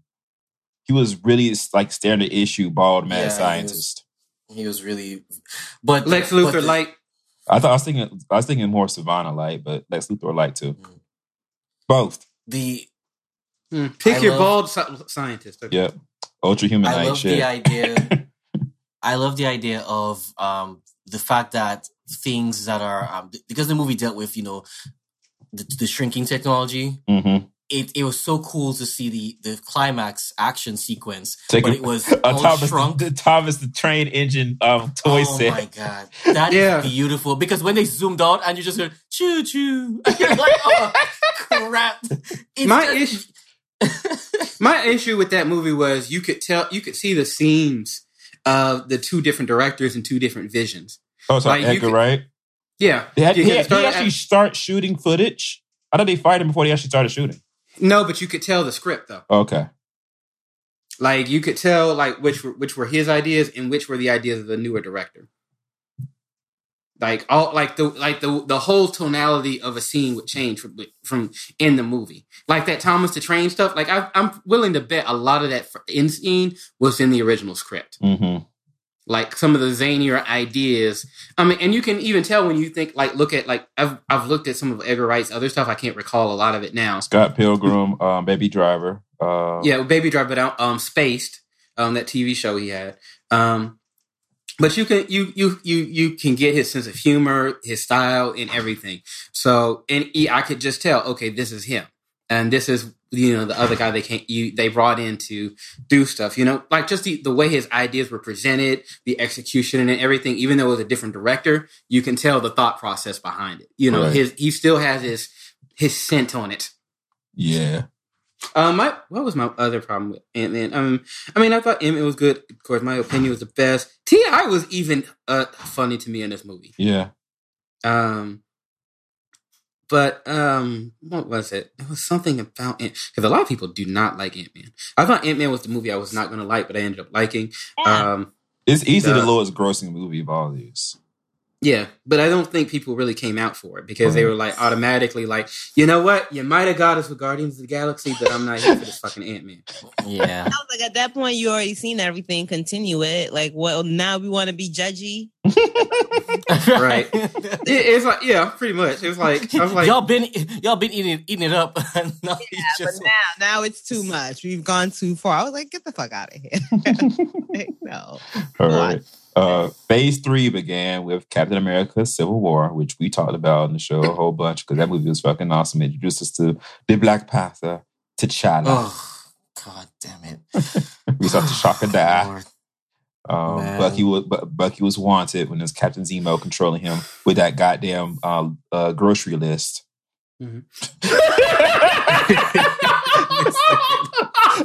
Chocodiles, Twinkies, quinoa. That was memed to hell and back. It's still getting memed. I saw a meme yesterday that said, Bay, come over, Bucky. I can't. I'm Wakanda helping stop an intergalactic conflict. And then Bay started reading that damn list and it just showed a picture of Bucky running. I hate y'all. I hate y'all so much. Damn it. That movie is really good. It also introduced us to the MCU's version of Spider-Man, played by what's the little boy's name? Tom Holland. Tom Holland, thank you. I was about to say Tom. So I was like, that ain't right. That's Loki. When I tell you that Tom Holland was, the way they wrote, like they did his origin and just that quiet bedroom scene. That's how you do a quiet scene. Yeah, that really is. Oh, that is expert filmmaking there. Okay. Not at a farmhouse. In a nice bedroom in Brooklyn with a stranger in your room when you're 15. With somebody hitting on your hot aunt. Yeah. With your hot aunt, which she has no business. Everyone's calling her Hot May. Well, the thing is, they revised they cast, what's her name? What's the lady's name who played Aunt May now? It starts with an M. Tia or what's her name? God, I'm looking at the woman in my head. I swear to God, I cannot remember her name. Marissa Tomei, because she was on Empire. That's what she was. Yeah. In a different world and a whole bunch of stuff. She won Oscars and shit. But yeah. But yeah, like, because, she's like 50. She's the actual age Peter Parker's actual aunt would have been. Like hot, and she has Obamacare, and people don't know how to handle that combination. He can't. Right. Why? I mean, Marissa Tomei got that ounce of ethnic that's keeping her youthful. I mean, Hey, a little bit of do you good. wow. A dab of do you. But Just yeah. takes a drop. These wrinkles just smooth out. But yeah, everybody, freaked out over like the gigantic Avengers versus Avengers fight, with Team Cap and Team Iron Man. Yeah, and I love how in the early trailers you couldn't tell that Spider-Man was there, but then once it was confirmed, they dropped Spider-Man sequences in the trailers, and people lost all of their minds. Yep. They couldn't believe the last trailer for that movie. It was just like, you know what? If I don't see this movie, I have not completed life's mission. Right. Like you failed. Yeah. Next up was Doctor Strange. Which that was a little bit strange for me because I got the call. My grandmom was terminally ill. Like I think maybe a few minutes before we saw it. So that was always like. I don't remember Doctor Strange as well as some of the other ones, even though I saw it in the theater. We saw it at free screen, me and Ali. But yeah, like it was good. I know there's a lot of controversy with it about the fact that, the Ancient Woman was recast as a white woman, Tilda Swinton, because they were too scared to cast an Asian woman instead of an Asian man. And Scott Derrickson, the director. Well, wait a second. No. Wait. Backpedal that. I thought the reason was they were afraid to cast an Asian because that would be too stereotypical. They were afraid to cast an Asian man because it was too stereotypical, so they wanted to cast an Asian woman. Then they thought, what is this whole dragon lady stereotype, of like the strict, Asian woman taskmaster. So they were like, let's not do either. Let's go get a white woman, Tilda Swinton. Mm-hmm. Like, what? But that was the same argument. Whoever was. So what would have been this? What would have been the solution then? Wait, Moji, what did you say? No, I was saying, I feel like that was the same argument that whoever made, the Iron Fist for Netflix had, where they just were like, well, that's too controversial and that's too controversial, so let's go safe. And I'm like, there's controversy in safety just as well, because safety is the default whiteness, which people are sick of. Right. Yeah. What gets me is, did they even speak to a person of the culture they're going for to get not. Their opinion? Like, it was just like, I'm like, that's the easiest thing, but you guys didn't want to because you think you have all the answers already instead of asking the people who may be offended by your choice. Like, I don't get that. Sounds like old white man to me. I mean, yeah. We have all of the answers all the time. I mean, not like they don't have it's not like you had to reach out to just your one Asian friend. They actually have an organization in Hollywood, for Asian actors or with representation of whatnot. There are committees and stuff built around this. Well, why listen to them when I have all the answers and I'm? I mean, if they knew what they were talking about, they would be in this position and not me. Right. But yeah, we'll show you. But yeah, so Doctor Strange, of course, the theme everybody remembers, of course, the climax. Dormammu, I've come to bargain over and over and over and over. Over and over. 10,000 years later. Funny. But yeah, and of course we get introduced to the Time Stone here because it's in like what's the eye of what? What is it again? Eye of Agamotto. Yeah, that's around his neck. But yeah, and of course, at least they took his Doctor Strange's hand servant Wong and made him into an actual character and who wasn't a hand servant. Because that would have been a problem. Yeah, that would have been the other big, huge problem. What do you think? I have to ask you guys. What do you think should be the solution to Tilda Swinton's character? Well, she dead, so it's good. We don't have to worry about her. No, but what would you have? I think this would you have been cast an Asian actor and make him human and not a stereotype. Right. The only reason it becomes a stereotype is if you write them as a stereotype. If Right. you write them like a human being, it is not a problem. So I think they should have just written it the way it was, but just, okay, they wrote him stereotypically. Now we're going to write him as a fully fleshed human being and moved on. Right. I mean, But how do you not make him, because the whole idea is that this Asian character, they are in charge of this particular monastery or whatever, and they always come off like the quintessential like Asian sort of Mr. Miyagi type, the oracle. So how do you not make him that? I mean, who are you talking about? The ancient one? The ancient one. Because you mean not writing him as a Mr. Miyagi character? I mean, I couldn't tell you offhand, but write him having a freaking personality. I mean, he can still be the master of something, but you don't have him speak in like a broken English dialect. Okay. You know, or like don't just have you don't give him a Fu Manchu.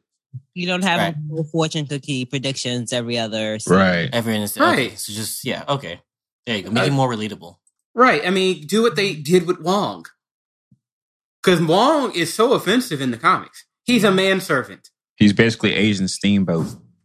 Right. He you know, his life is dedicated to Doctor Strange. I mean, that's not like something unique to him. Like you have Alfred, you have Alfred as Batman. I mean, it's a trope in comic books, but there's a way where you don't make them solely like basically a slave of that character. Right. Right. So after Doctor Strange, we got Spider-Man Homecoming. No, we got Guardians of the Galaxy 2 first. My bad. Which was enjoyable if a step down from part 1.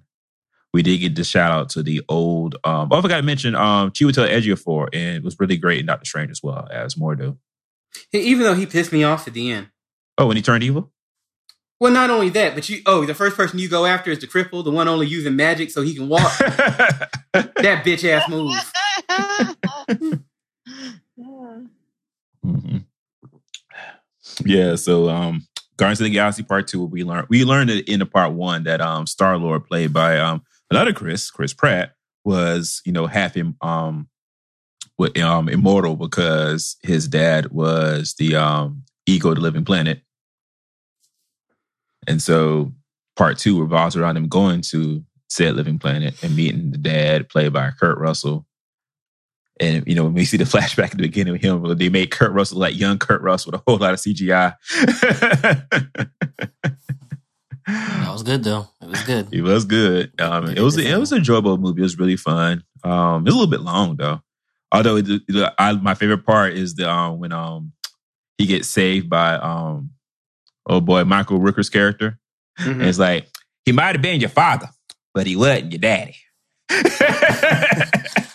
I'm sorry. Oh, wow. I still live for that opening sequence with Baby Groot dancing at the fight. Yeah, when they're all fighting in the background, Baby Groot's just getting their dance. I'm still here for the scene where Yondu gets his fin back and he annihilates the entire crew of that ship. Yeah. I love that scene. Because revenge is so sweet in this movie. Like, everybody gets an arrow. You get an arrow. You get an arrow.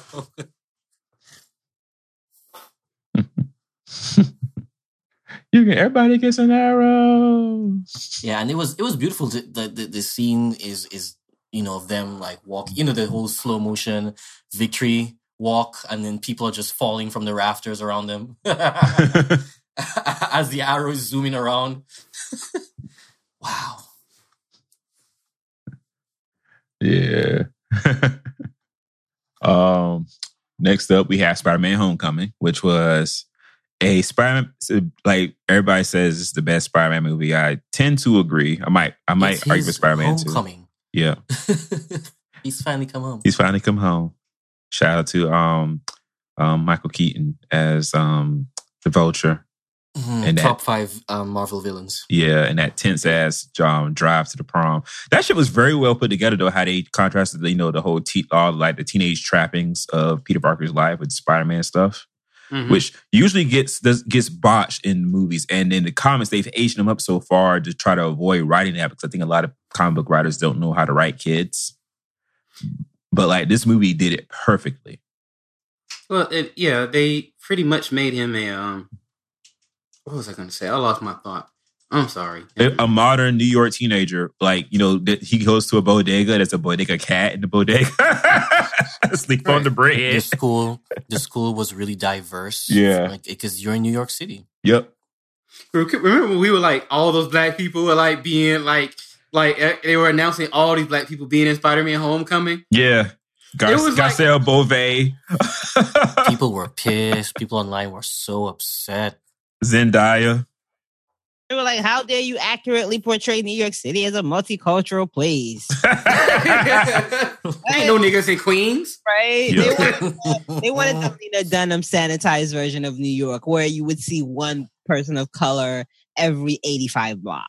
Yeah, It's which is a ridiculous. mess. Like, come on, really? Yeah. I should also mention, it's starting with the Phase 3 movies, that they were mostly being shot in Atlanta. So, of course, the Spider-Man Homecoming, when it goes to the hotel, it's the same hotel that is from Dragon Con. Dragon Con. It's the same goddamn elevator that you see. Yeah. The Marriott? Yeah, the Marriott. So I did not walk into realize that like the Marriott hotel has like the second biggest lobby in the world or something, or something. Oh, it's really? Not lobby. It's like the height or something. Anyway, it's famous for its architecture, at least. Dragon Con. There was also the furry convention there this year. Lord Jesus. I actually went and just to observe and people watch. It was fun. Went to the furry convention? Yeah, Atlanta has the 4th largest furry convention in the world. Well, we won't judge if you attended because you wanted to. So Ken. Oh no, I just stayed in the lobby. So Ken, what kind of furry are you? You can tell us. I'm kind of weirded out that you asked me that and you phrased it that way. There are also, why is he using that voice? Right. Why is he using that voice? I mean, there were actually while you're saying it like that, there were children there too, like teenagers and stuff. Yeah, but then there are also very old men who should not be there at all. Yeah, that's why I left at 9, because I'm like, I don't want to be one of those old men. I'm like, you know what? This is getting creepy. And I'm the one feeling creepy. So I'm going to go. But it was nice. Like, I mean, it was just nice to like see how they interact and everything, and how people really get into character and love their costumes. I'll share the X-rated pictures later. But no, I was like, you can share the G-rated ones with us. Yeah, but I don't want to see no X-rated pictures. That's fine. I'm joking. Do you think I really have? Do you really think I have X-rated pictures of furries? Shrug. Brandon, Ken is saved. Okay, yeah, Ken is saved. Sanctified. Sanctified, Holy Ghost filled. I had to give, Lord, I want to talk about something, but we might have to cut it, so we're going to leave it alone. Okay. Holy Ghost force field. Next up was Thor Ragnarok, which of course for everybody, enjoyed. Shout out to Taika Waititi. Shout out to Tessa Thompson falling off that damn scaffold. Oh my God. Wait a second. Wait, Brandon, wait. Just before you continue, I just have to say that I feel like as if Zendaya deserves a shout out for the Homecoming movie. Oh, yeah, we said Zendaya, but yeah, absolutely. Yeah, you said that she was in it, but she deserves a real shout out because she did a really good job, and she really, even though her scenes, she only had like one-liners. That's all she had. Yeah, one-liners. But they were some hot one-liners. They were all very memorable, and she played such a really down-to-earth kind of just in the background kind of character that whenever she had something to say, people listened. Yeah. So yeah, good job on that. Absolutely. But yeah, back to Tessa Thompson. She came out of that spaceship and then, listen, I even thought that was a mistake. I was like, is she okay? Is this supposed to be in the movie? It's like, God damn it. She just fell all the way out. Is somebody going to help her? Help her! Taika Waititi as the rock dude. Hey, what's going on? with his clearly New Zealand Maori accent. Piss off, scary ghost. Oh my God. This dude literally just took everything from Hunt for the Wilder People and put it into this movie. Like, come on. Listen, that shit was funny from beginning to end with Thor tied up to that thing and swinging around real slow, talking about, wait, I'll be back around in a second. 1 second. To even hella, Kate Blanchett had jokes. Listen, when she had her speech on top of the stairs and the one Asian guy was like, who do you think you are? Who do you think I... Did you not hear what I just said? You all the way over there, though. Where she walked past the supposed Infinity Gauntlet. Fake! Fake. The theater I was in, they were they couldn't stop laughing, even to the point where I felt like as if we may have even missed some jokes, because when she did that strut through the trophy room and just started calling things fake and then knocked over that thing, I was like, wow, you are really funny. As just in general, like, you played that role to a T. You could tell that people had fun on this set. Like, yeah. I have a feeling that there were a lot of laughs on the set as well. I hope so, because they had a lot of fun. And of course, the Hulk as more of a fully formed character, like. Actually speaking, yeah. No, Hulk. You and I are both like fire, snow, but Hulk like raging fire. Thor more like smoldering fire. or when Tessa Thompson is addressing her, she's like, "Hey, big boy." She's like, "Hey, big girl." And she was like, "What you doing?" Just winning. I was like, "Okay, winning." What you doing? Even Loki had jokes when Thor was throwing shit at his head. Well, you have to check because you don't know if he's really fake or not. And when Thor and Hulk were fighting in the arena, and Hulk grabbed Thor, swung him side to side, Loki was like, "Yes, yes! Now you know how you see how it feels. Now you know how it feels, bitch." Wow. So much petty was going on in that movie. Yeah, so much. What are you doing? What's that around your face? It's a disguise, but I can see your face. Not when I do this. I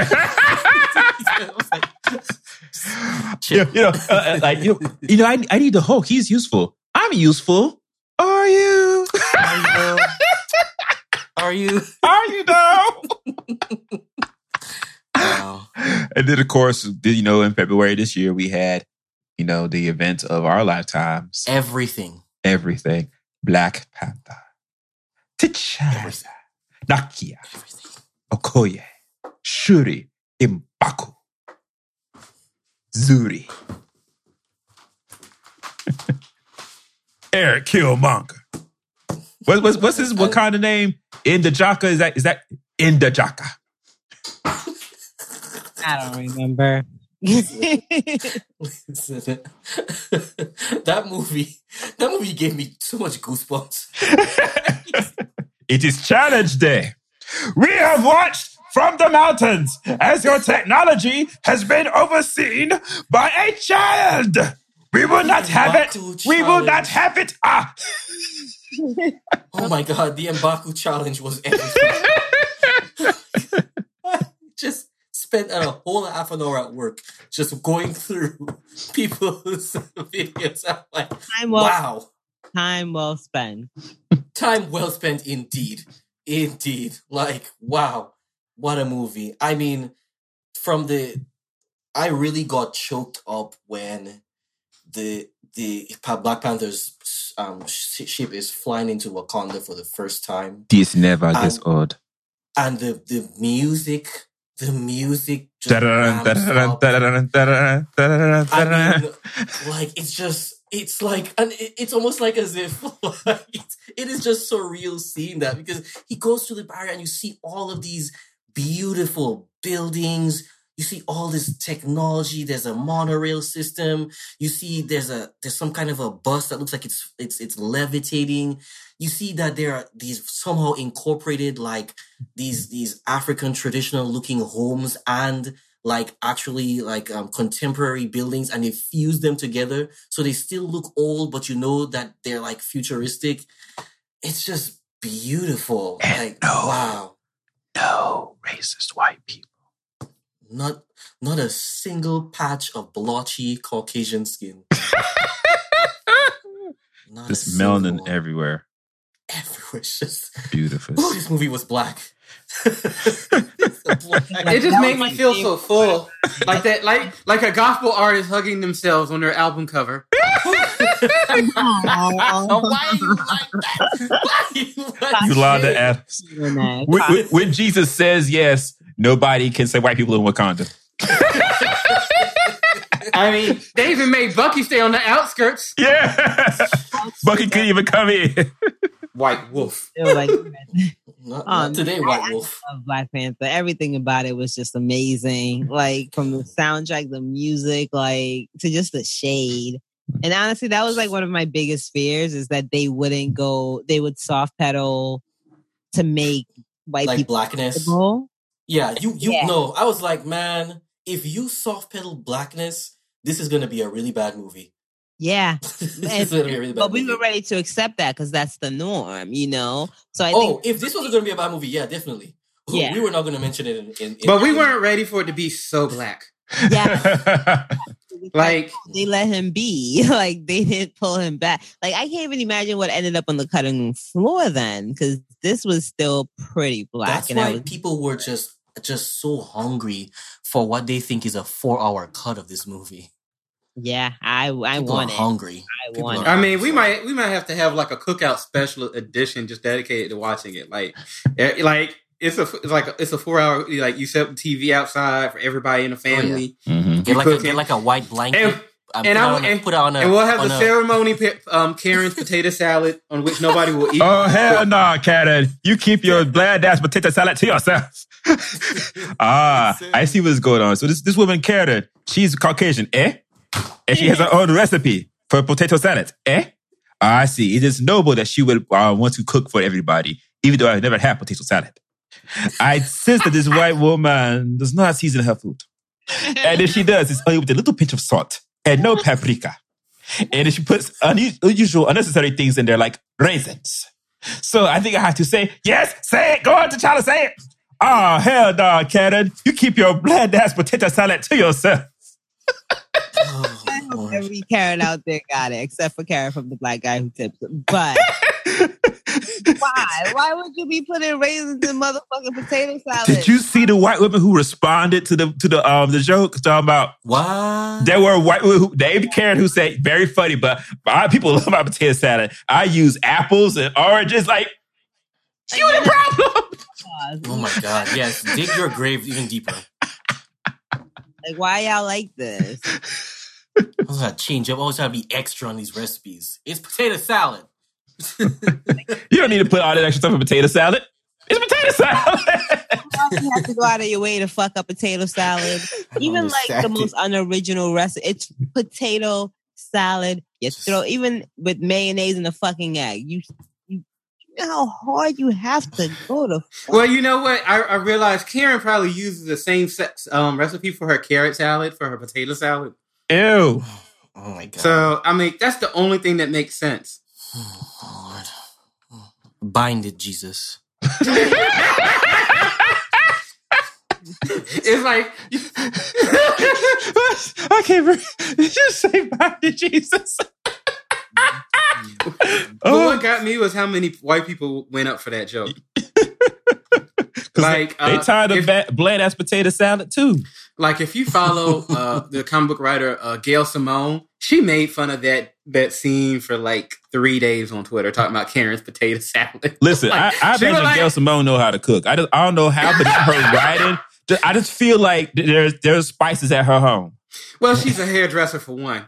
So it's something about a white woman of a certain size, and she does hair. She know her way around around a kitchen and a black man. Let me stop. I'm getting wrong. Wow. Alrighty. All right. So Infinity War comes out on Thursday night. I actually, if you live in the Atlanta area, you hear this early enough. I got I think one extra seat left that somebody had claimed. Oh. Yeah, because I bought Fox. I thought Steve was coming with us, but Lisa told me he's not. Because he's going to be in town.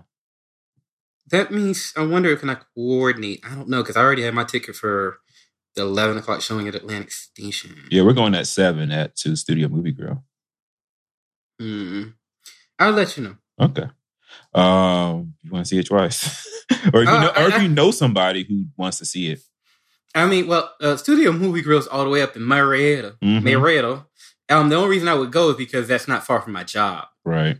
At 7, but for anybody else, unless you're already in that area, wow, I'm getting country. You're from South Carolina, of course you get in country. No, I'm not. I'm actually from another country state, Ohio. I know, but that's neither here or there. But no, I'll let you know. But yeah, anybody coming from Atlanta, that's a hard push in traffic. Well, I know I have to leave at 5, but I can make it, and I'm coming. From okay, you have to leave at 5 to get somewhere by 7, Brandon. That's a good point. That's a hard push. I don't know why you did 7 o'clock, Brandon. Because the other one was sold out. Were you not in on the thread that we were sitting there trying to buy them tickets?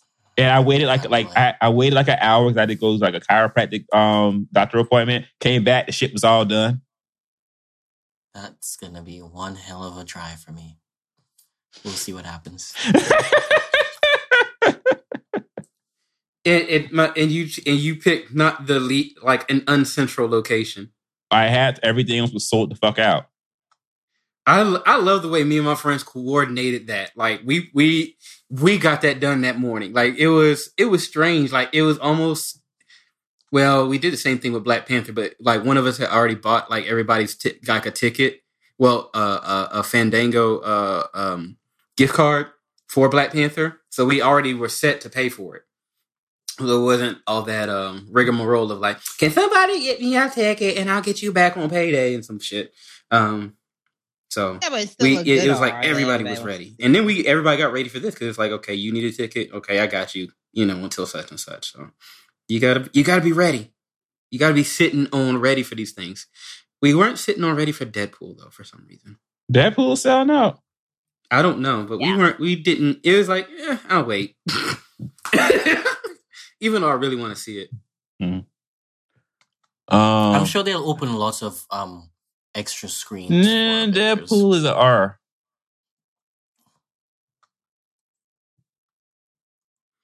Yeah, I mean, if you want a good seat for Avengers, I'm saying I'm sure even if you didn't, if you feel like as if some people out there who are listening that they didn't get their tickets, I'm sure they'll have extra screens. They'll start opening extra screens because that's what happened to a lot of people who couldn't see Black Panther at first. They would, if you just stayed around in the theater, there would be an announcement over the speakers that would say, "Hey, we're opening up another attention, ladies and gentlemen. Yeah, the movie with all of the Negroes in it has an extra screening at 3:52 p.m. I'm not doing that. They don't do such things at Atlantic Station. Maybe in these like nigger rig places you go to. Wow. All right. I mean, we just got extra theaters. We ain't scheduled nothing. Ain't nothing more nigger rig in this city than Atlantic Station right about now. Whatever. That is the place. You to go obviously have you been to movies ATL? That's the only movie theater I know where I can show up 30 minutes late and the movie hasn't started yet. Touche. Because I have been to movies ATL. I think I probably went with you one time. I know we went to see. We went to see The Hangover, and you didn't care for it. Yeah. Except for the one scene where they were like, Mike kept about when the little person jumped out the backseat of the car.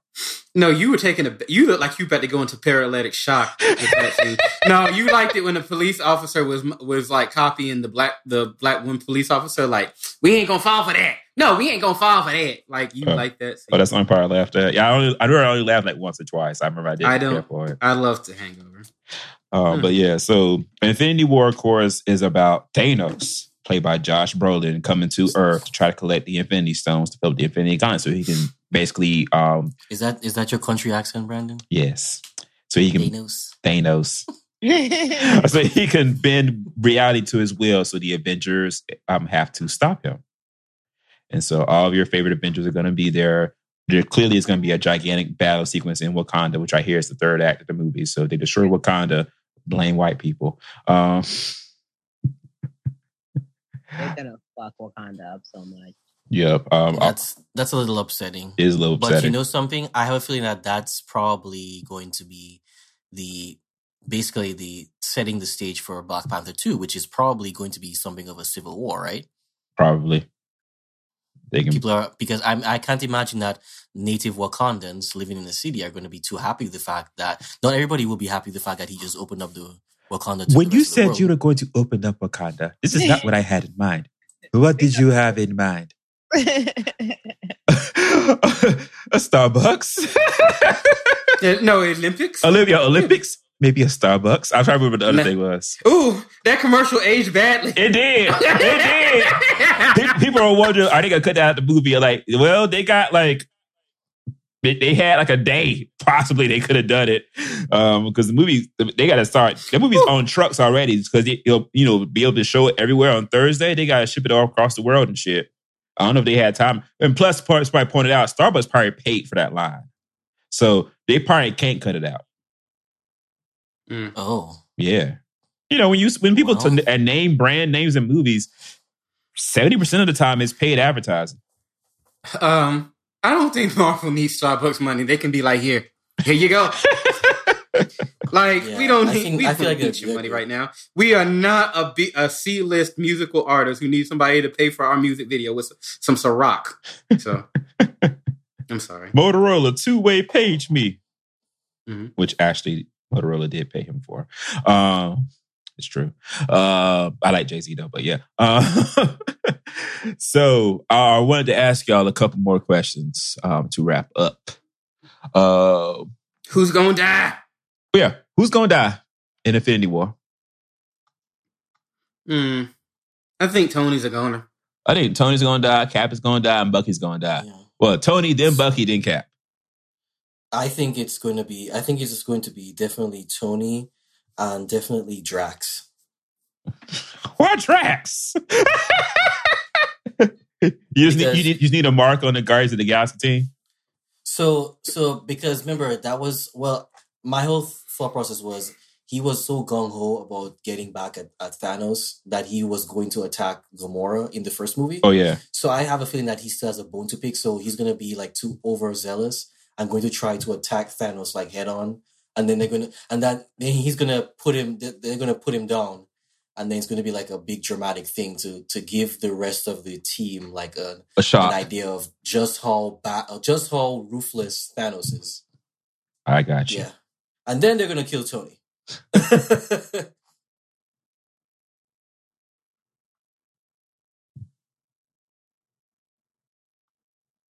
Please kill the Gamora.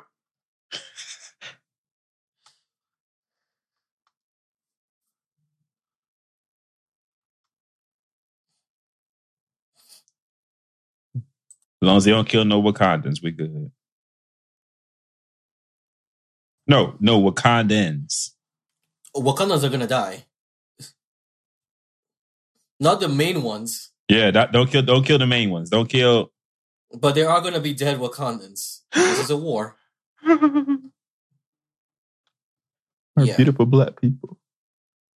Yeah. Unless if there's gonna be like one of those Deus Ex Machinas where the time stone is going to be used in the end of the movie to rewind. Like Superman 1?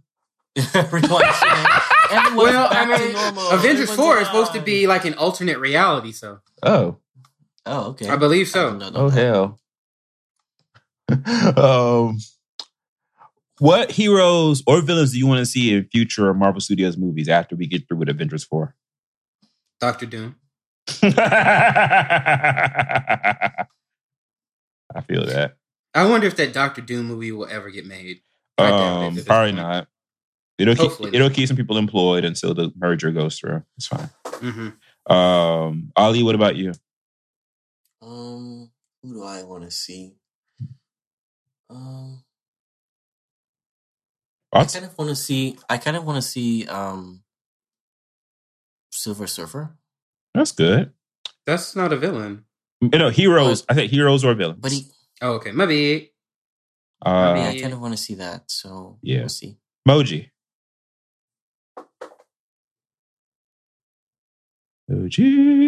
Yes, I'm going to go completely off Devil Girl. I'm sorry. No, Moon Girl and Devil Dinosaur. Devil Dinosaur. I would totally want to see that. I'm a huge fan. I think for all the talk of, Disney being a kid-friendly company, and they are, we haven't seen straight up just Marvel outside of the Avengers kid movie. Right. That would be a good one. I think there's one more, but I don't think it's Marvel. So I would just say Moon Girl and Devil Dinosaur. Right. As for me, I would like to see a Power Pack movie. I would actually like to see, they won't do it, but Sleepwalker show up someplace. And I'd love to see the Fantastic Four done the right way. Hire Brad Bird to make Fantastic Four. Give it up. It's never that's just one of those movies that will just never get made, right? There's a curse on it, it feels like. It's like between that, the X-Men, and let's see, what's the other movie? Fantastic Four. Yeah, the Fantastic Four, the X-Men. I just feel like it's incapable for them to make a good movie of that. It's incapable for Fox, but can true. Marvel do it? I mean, what won't Marvel do? All right, and then the last question for the evening. Why can't the other studios do what Marvel is doing since we are here? What is it that they don't understand about the Marvel concept? Like, even after reading the Sony emails and, like the write-ups, like they genuinely don't understand how Marvel does what Marvel does. Like, Fox keeps hiring the same people to come back and make the movies, even though the movies aren't that good and they're diminishing returns. Like Steven said to me, we talked about him the other day. Shout out to Just the Two of Us podcast. He's one of the co-hosts there, him and his wife, Tracy. Like, the Fox movies are they just don't, except for Deadpool, generally they just don't get it at all. I mean, like they hired 9'5" Hugh Jackman to play Wolverine to start with. They hired, light and bright Halle Berry to play Storm. And then got Alexandra Shipp in to play Young Storm, who don't even like black people, apparently. They got Jennifer Lawrence playing Mystique, and somehow Mystique's become a good guy, and B, never wants to be in like her costume, even though in the comics Mystique is in her fucking blue suit because she feels more comfortable. Right. Because she's fucking pro-mutant. Yeah. Anyway. Yeah. Annoying. I mean, it's so much. The only one they really got right all the way to me was Days of Future Past. Even X2 wasn't as good as people remember it to be honest with you. And Logan, I like Logan. Logan, I have to go to the bathroom. Senile Professor X is very entertaining. Yes, he is. Even that movie had to slide in a sneak diss to the comics talking about, this is trash. Oh. Yeah. And over at the Distinguished Competition at DC and Warner Brothers. Did I tell y'all I saw BVS, the extended cut, 2 weeks ago or so? Why? I think you did. Because everybody told me it was supposed to be better. And so people lied. You lied to yourself. You lied to yourself. I've been lying to myself. Said that. It was awful. As awful as watching the theatrical cut. It was just more awful. Wow. Like, don't watch that shit. It was awful. You learned a lesson. I learned a lesson. Yeah. Do better next time. Yeah. Like, DC keeps announcing movies that we don't even know they're going to make them. Ava DuVernay. Ava DuVernay making New Gods. Sure, Jan. We love Ava, but New Gods as its own movie with Superman and them not in it, I don't know. That's a lot. That's a heavy ask. Okay, so I have a question. Yes. And I'm like 2 glasses of red wine in right now, so forgive this question, and I don't feel like Googling. Namor. Who's Namor under? Namor is a Marvel character, but the rights to Namor were sold at Universal a long time ago, and Universal will not sell them back. Jesus fucking Christ. Because I would love for them to do Namor. I would too. Even though like I'm torn because I love Aquaman because that's going to be what's his name? Jason Momoa. Yeah, and I'm a Jason Momoa stan. Bat costume, I dig it. right? But I would love for Marvel to just be like, bam, we're going to do Namor now. And then do Aquaman 50,000 times better. No, that would be beautiful. I would love it because and then you have the friendship between, or I don't know if you would call it friendship per se, but the relationship between Namor and Black Panther, and then you throw Tony Stark into that ego fest. Like, come on. Yep. Go. If you bring the Fantastic Four and you have, Namor always trying to hit on Sue Storm. Yeah. I'm sorry, Sue Richards. My bad. Like, he is completely fine with being trash, and I am here for it. Yeah. Because DC is making Aquaman. They're making Shazam. Did you hear the latest about Shazam, Moji? The latest rumor? No, because you're the only one who likes that, but fill me in. So Just cut me deep. Yeah. My whole childhood. Bloody on the floor. So in the comics, Billy Batson is a foster kid and he stays in a foster home. And he can share his powers with his foster family. So all the kids can become superheroes. So I knew this was happening for a long time, but the internet just found out literally yesterday because people got caught going to the set over the last couple of weeks. So they found out who's playing the rest of the Shazam family. Reportedly, or we already said in the show that Ross Butler's playing Eugene, the little Asian kid. Is that confirmed? It's not well, he's in Toronto working on an undisclosed movie. He's been working out like crazy. People won't say what the movie is. He's following the entire production staff of Shazam. Damn. Okay. Instagram will get you every time. Instagram will get you every time. So he's playing Super Eugene. Adam Brody's playing the super version of Freddie Freeman, Jack Dylan Grazer. Michelle Borf, who was a regular on Hawaii Five-0, but Ali didn't even recognize her. She's playing the older version of Mary Bromfield, so she'll be Mary Marvel. DJ Cotrona, who is not Latin, is playing the older version of Pedro Pena, played by Jovan Armand, who is Latin. He's one of those white people who can pass for Latin because he's got exotic features and dark hair, and he tans very well. You did DJ Cotrona? Yeah, the one who was supposed to play Superman back in the day in the Justice League movie that George Miller never made. But yeah, he's playing the older version of Pedro. And Megan Good is supposed to be playing the older version of the little black girl, Darla, played by Annie from Faith Herman, Annie from This Is Us. Okay. I was like, Megan Good. But then I was like, that's gotta be impossible. I looked at her social media. She in Toronto working on a project. Nobody know what it is. I was like, shit. Is this a good thing or a bad thing, though? Well, I thought it was a cool thing, but Ali and I had a discussion about Megan Good yesterday, and apparently Ali is not care for Megan Good at all. I don't really care for. She's pretty and she's mediocre, so she's. Well, Brandon informed me that because, and I've pointed out that Megan Good looks like a child. Face that doesn't age. She's got a very childish face about her. So when they cast her for Minority Report, the TV series. And I was like, you want her to be the lead? I was like, you're crazy. I can't look at Megan Good in a pantsuit and imagine her as an adult. I can't. You'll never fool me. That is a girl at an internship. That's not a full adult. No.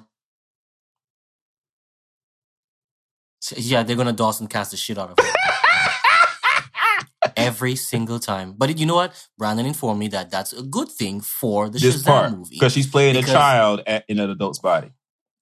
Exactly. And the youngest child who gains the Shazam powers. She doesn't age up as high as the other kids do. The others aged to be like grown adults. But this one doesn't age to be. She ages to be like, I would even say maybe early 20s. 14-ish, 15-ish, like teenager. No, I mean to say what she ages up to. Yeah, she ages to be a teenager. She's like 8. Oh, she ages up to that's right. So she ages up to be a teenager. So it's not that big of a deal. So there you go. So yeah, that's what's supposed to be happening. And then Wonder Woman 2 is coming. It's got to start production soon. And now they said they signed Steven Spielberg to make a Black Hawk. It's a Black Hawk? It's Black Hawk movie, which is an obscure ass old comic from the 40s. which was popular back in the 40s. Basically, it's a World War II period piece. So it's right up Spielberg's alley. Well, what else? Oh, and they just hired what's the lady? Let me get her name because she's gonna be the first Asian woman to ever direct one of these pictures. She's gonna be making Birds of Prey. Because that one has been in the works for a while, but when the script finally came in, they said he liked it so much they decided to go ahead and put it into production. Kathy Yan is her name. She's only done one indie film that won a lot of awards, basically. But they have hired her to make Birds of Prey because the same screenwriter who wrote Birds of Prey, if I could find her name, Christina Hodson. They also hired her to write Batgirl, but they decided they want to do Birds of Prey first, and if that's a success, then they'll make the Batgirl. You can find me on Twitter. That'd be their way of introducing Batgirl into this universe. And I review television shows. Brandon covers the interesting thing to me, part is like, well, number one, I heard she's just okay. With me, and we get to talk a whole bunch of shit. Who, as a screenwriter? Yeah, like she gets touted like for being great, but it's kind of like the stuff Christina Hodson, like the stuff she's done has just been like. She really hasn't proven herself. It's kind of like she was one of those screenwriters. Like I think she was like on some kind of, if I remember correctly, like Blacklist or something like the best. The Blacklist was the best unproduced screenplays. Which her screen got produced, and the movie really didn't do that well. Was it Unforgettable, or was it Shut In? I think it was Shut In. Yeah, because those are the only two things she's credited as having written that's been made. Yeah, I didn't like. But apparently the I think this is just DC putting stuff out there because she's a name. But the only thing is, like, I heard they have a lot of promise behind the director. Yeah. I want to watch some of her shorts. Because apparently her shorts are really good. She's only done one full feature length film, but she's done a bunch of shorts. It's also because of who's the head of DC right now? Of DC, the film division? Yeah. Walter Hamada. Yeah, he's bringing a lot of Asian talent in. Yep. Which I think is great. That's how you do it. He's definitely pushing that. I know Margot Robbie pushed for there to be a woman helming the film as the director. Yep. But hopefully they do this well because she wasn't part of the Birds of Prey, even though she seems like she could fit. I feel like they're making her the bad guy. They could make her the bad guy, but I see them going after the Joker. And because they could really make this interesting if it's like, if you're aware of the comics, there was a time where the Joker paralyzed Batgirl. Yeah. And she became another character called Oracle, who was basically the original woman in the chair. But who was basically she's like a support system for all the Batman characters in Gotham. And a lot of superhero characters. She was still a great hero in her own right. Yeah. And that could really tie into the fact, hey, she paralyzed you, but now you have to work with her. And they all have to, like, something about they having to take down the Joker or whatever, tying all that together. That could really work. Right. I doubt they could go in that direction, but I think it could work. I think she would be an anti-villain. She goes change sides halfway through. She's gonna switch sides, or she's gonna be caught. Like her mission to find Mr. J is personal, whereas Mr. J, right, Mr. J, she goes along with him probably at first just to find him because she's still in love, but then she comes to the realization that that nigga still ain't shit, and sees the light. So how many times she go back and forth? But listen, Christina Hodson wrote that awful Unforgettable, which is the white remake of When the Bow Breaks. Remember that movie when you saw the trailer for it with Rosario Dawson and Katherine Heigl? Oh yeah, yeah. What? Wait a minute.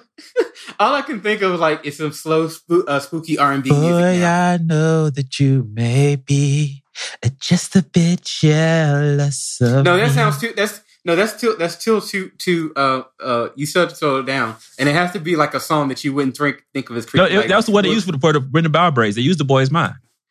Oh, now because I just remember it's like you need to give it out. Had about it now.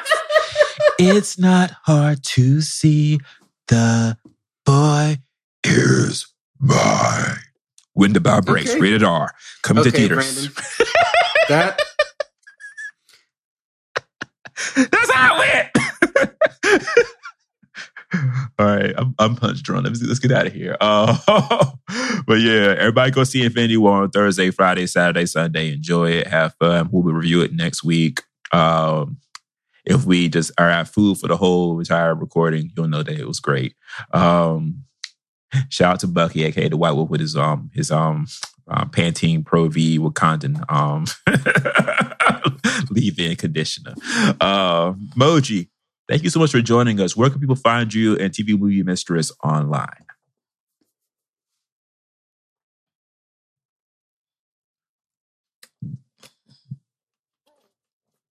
Riverdale.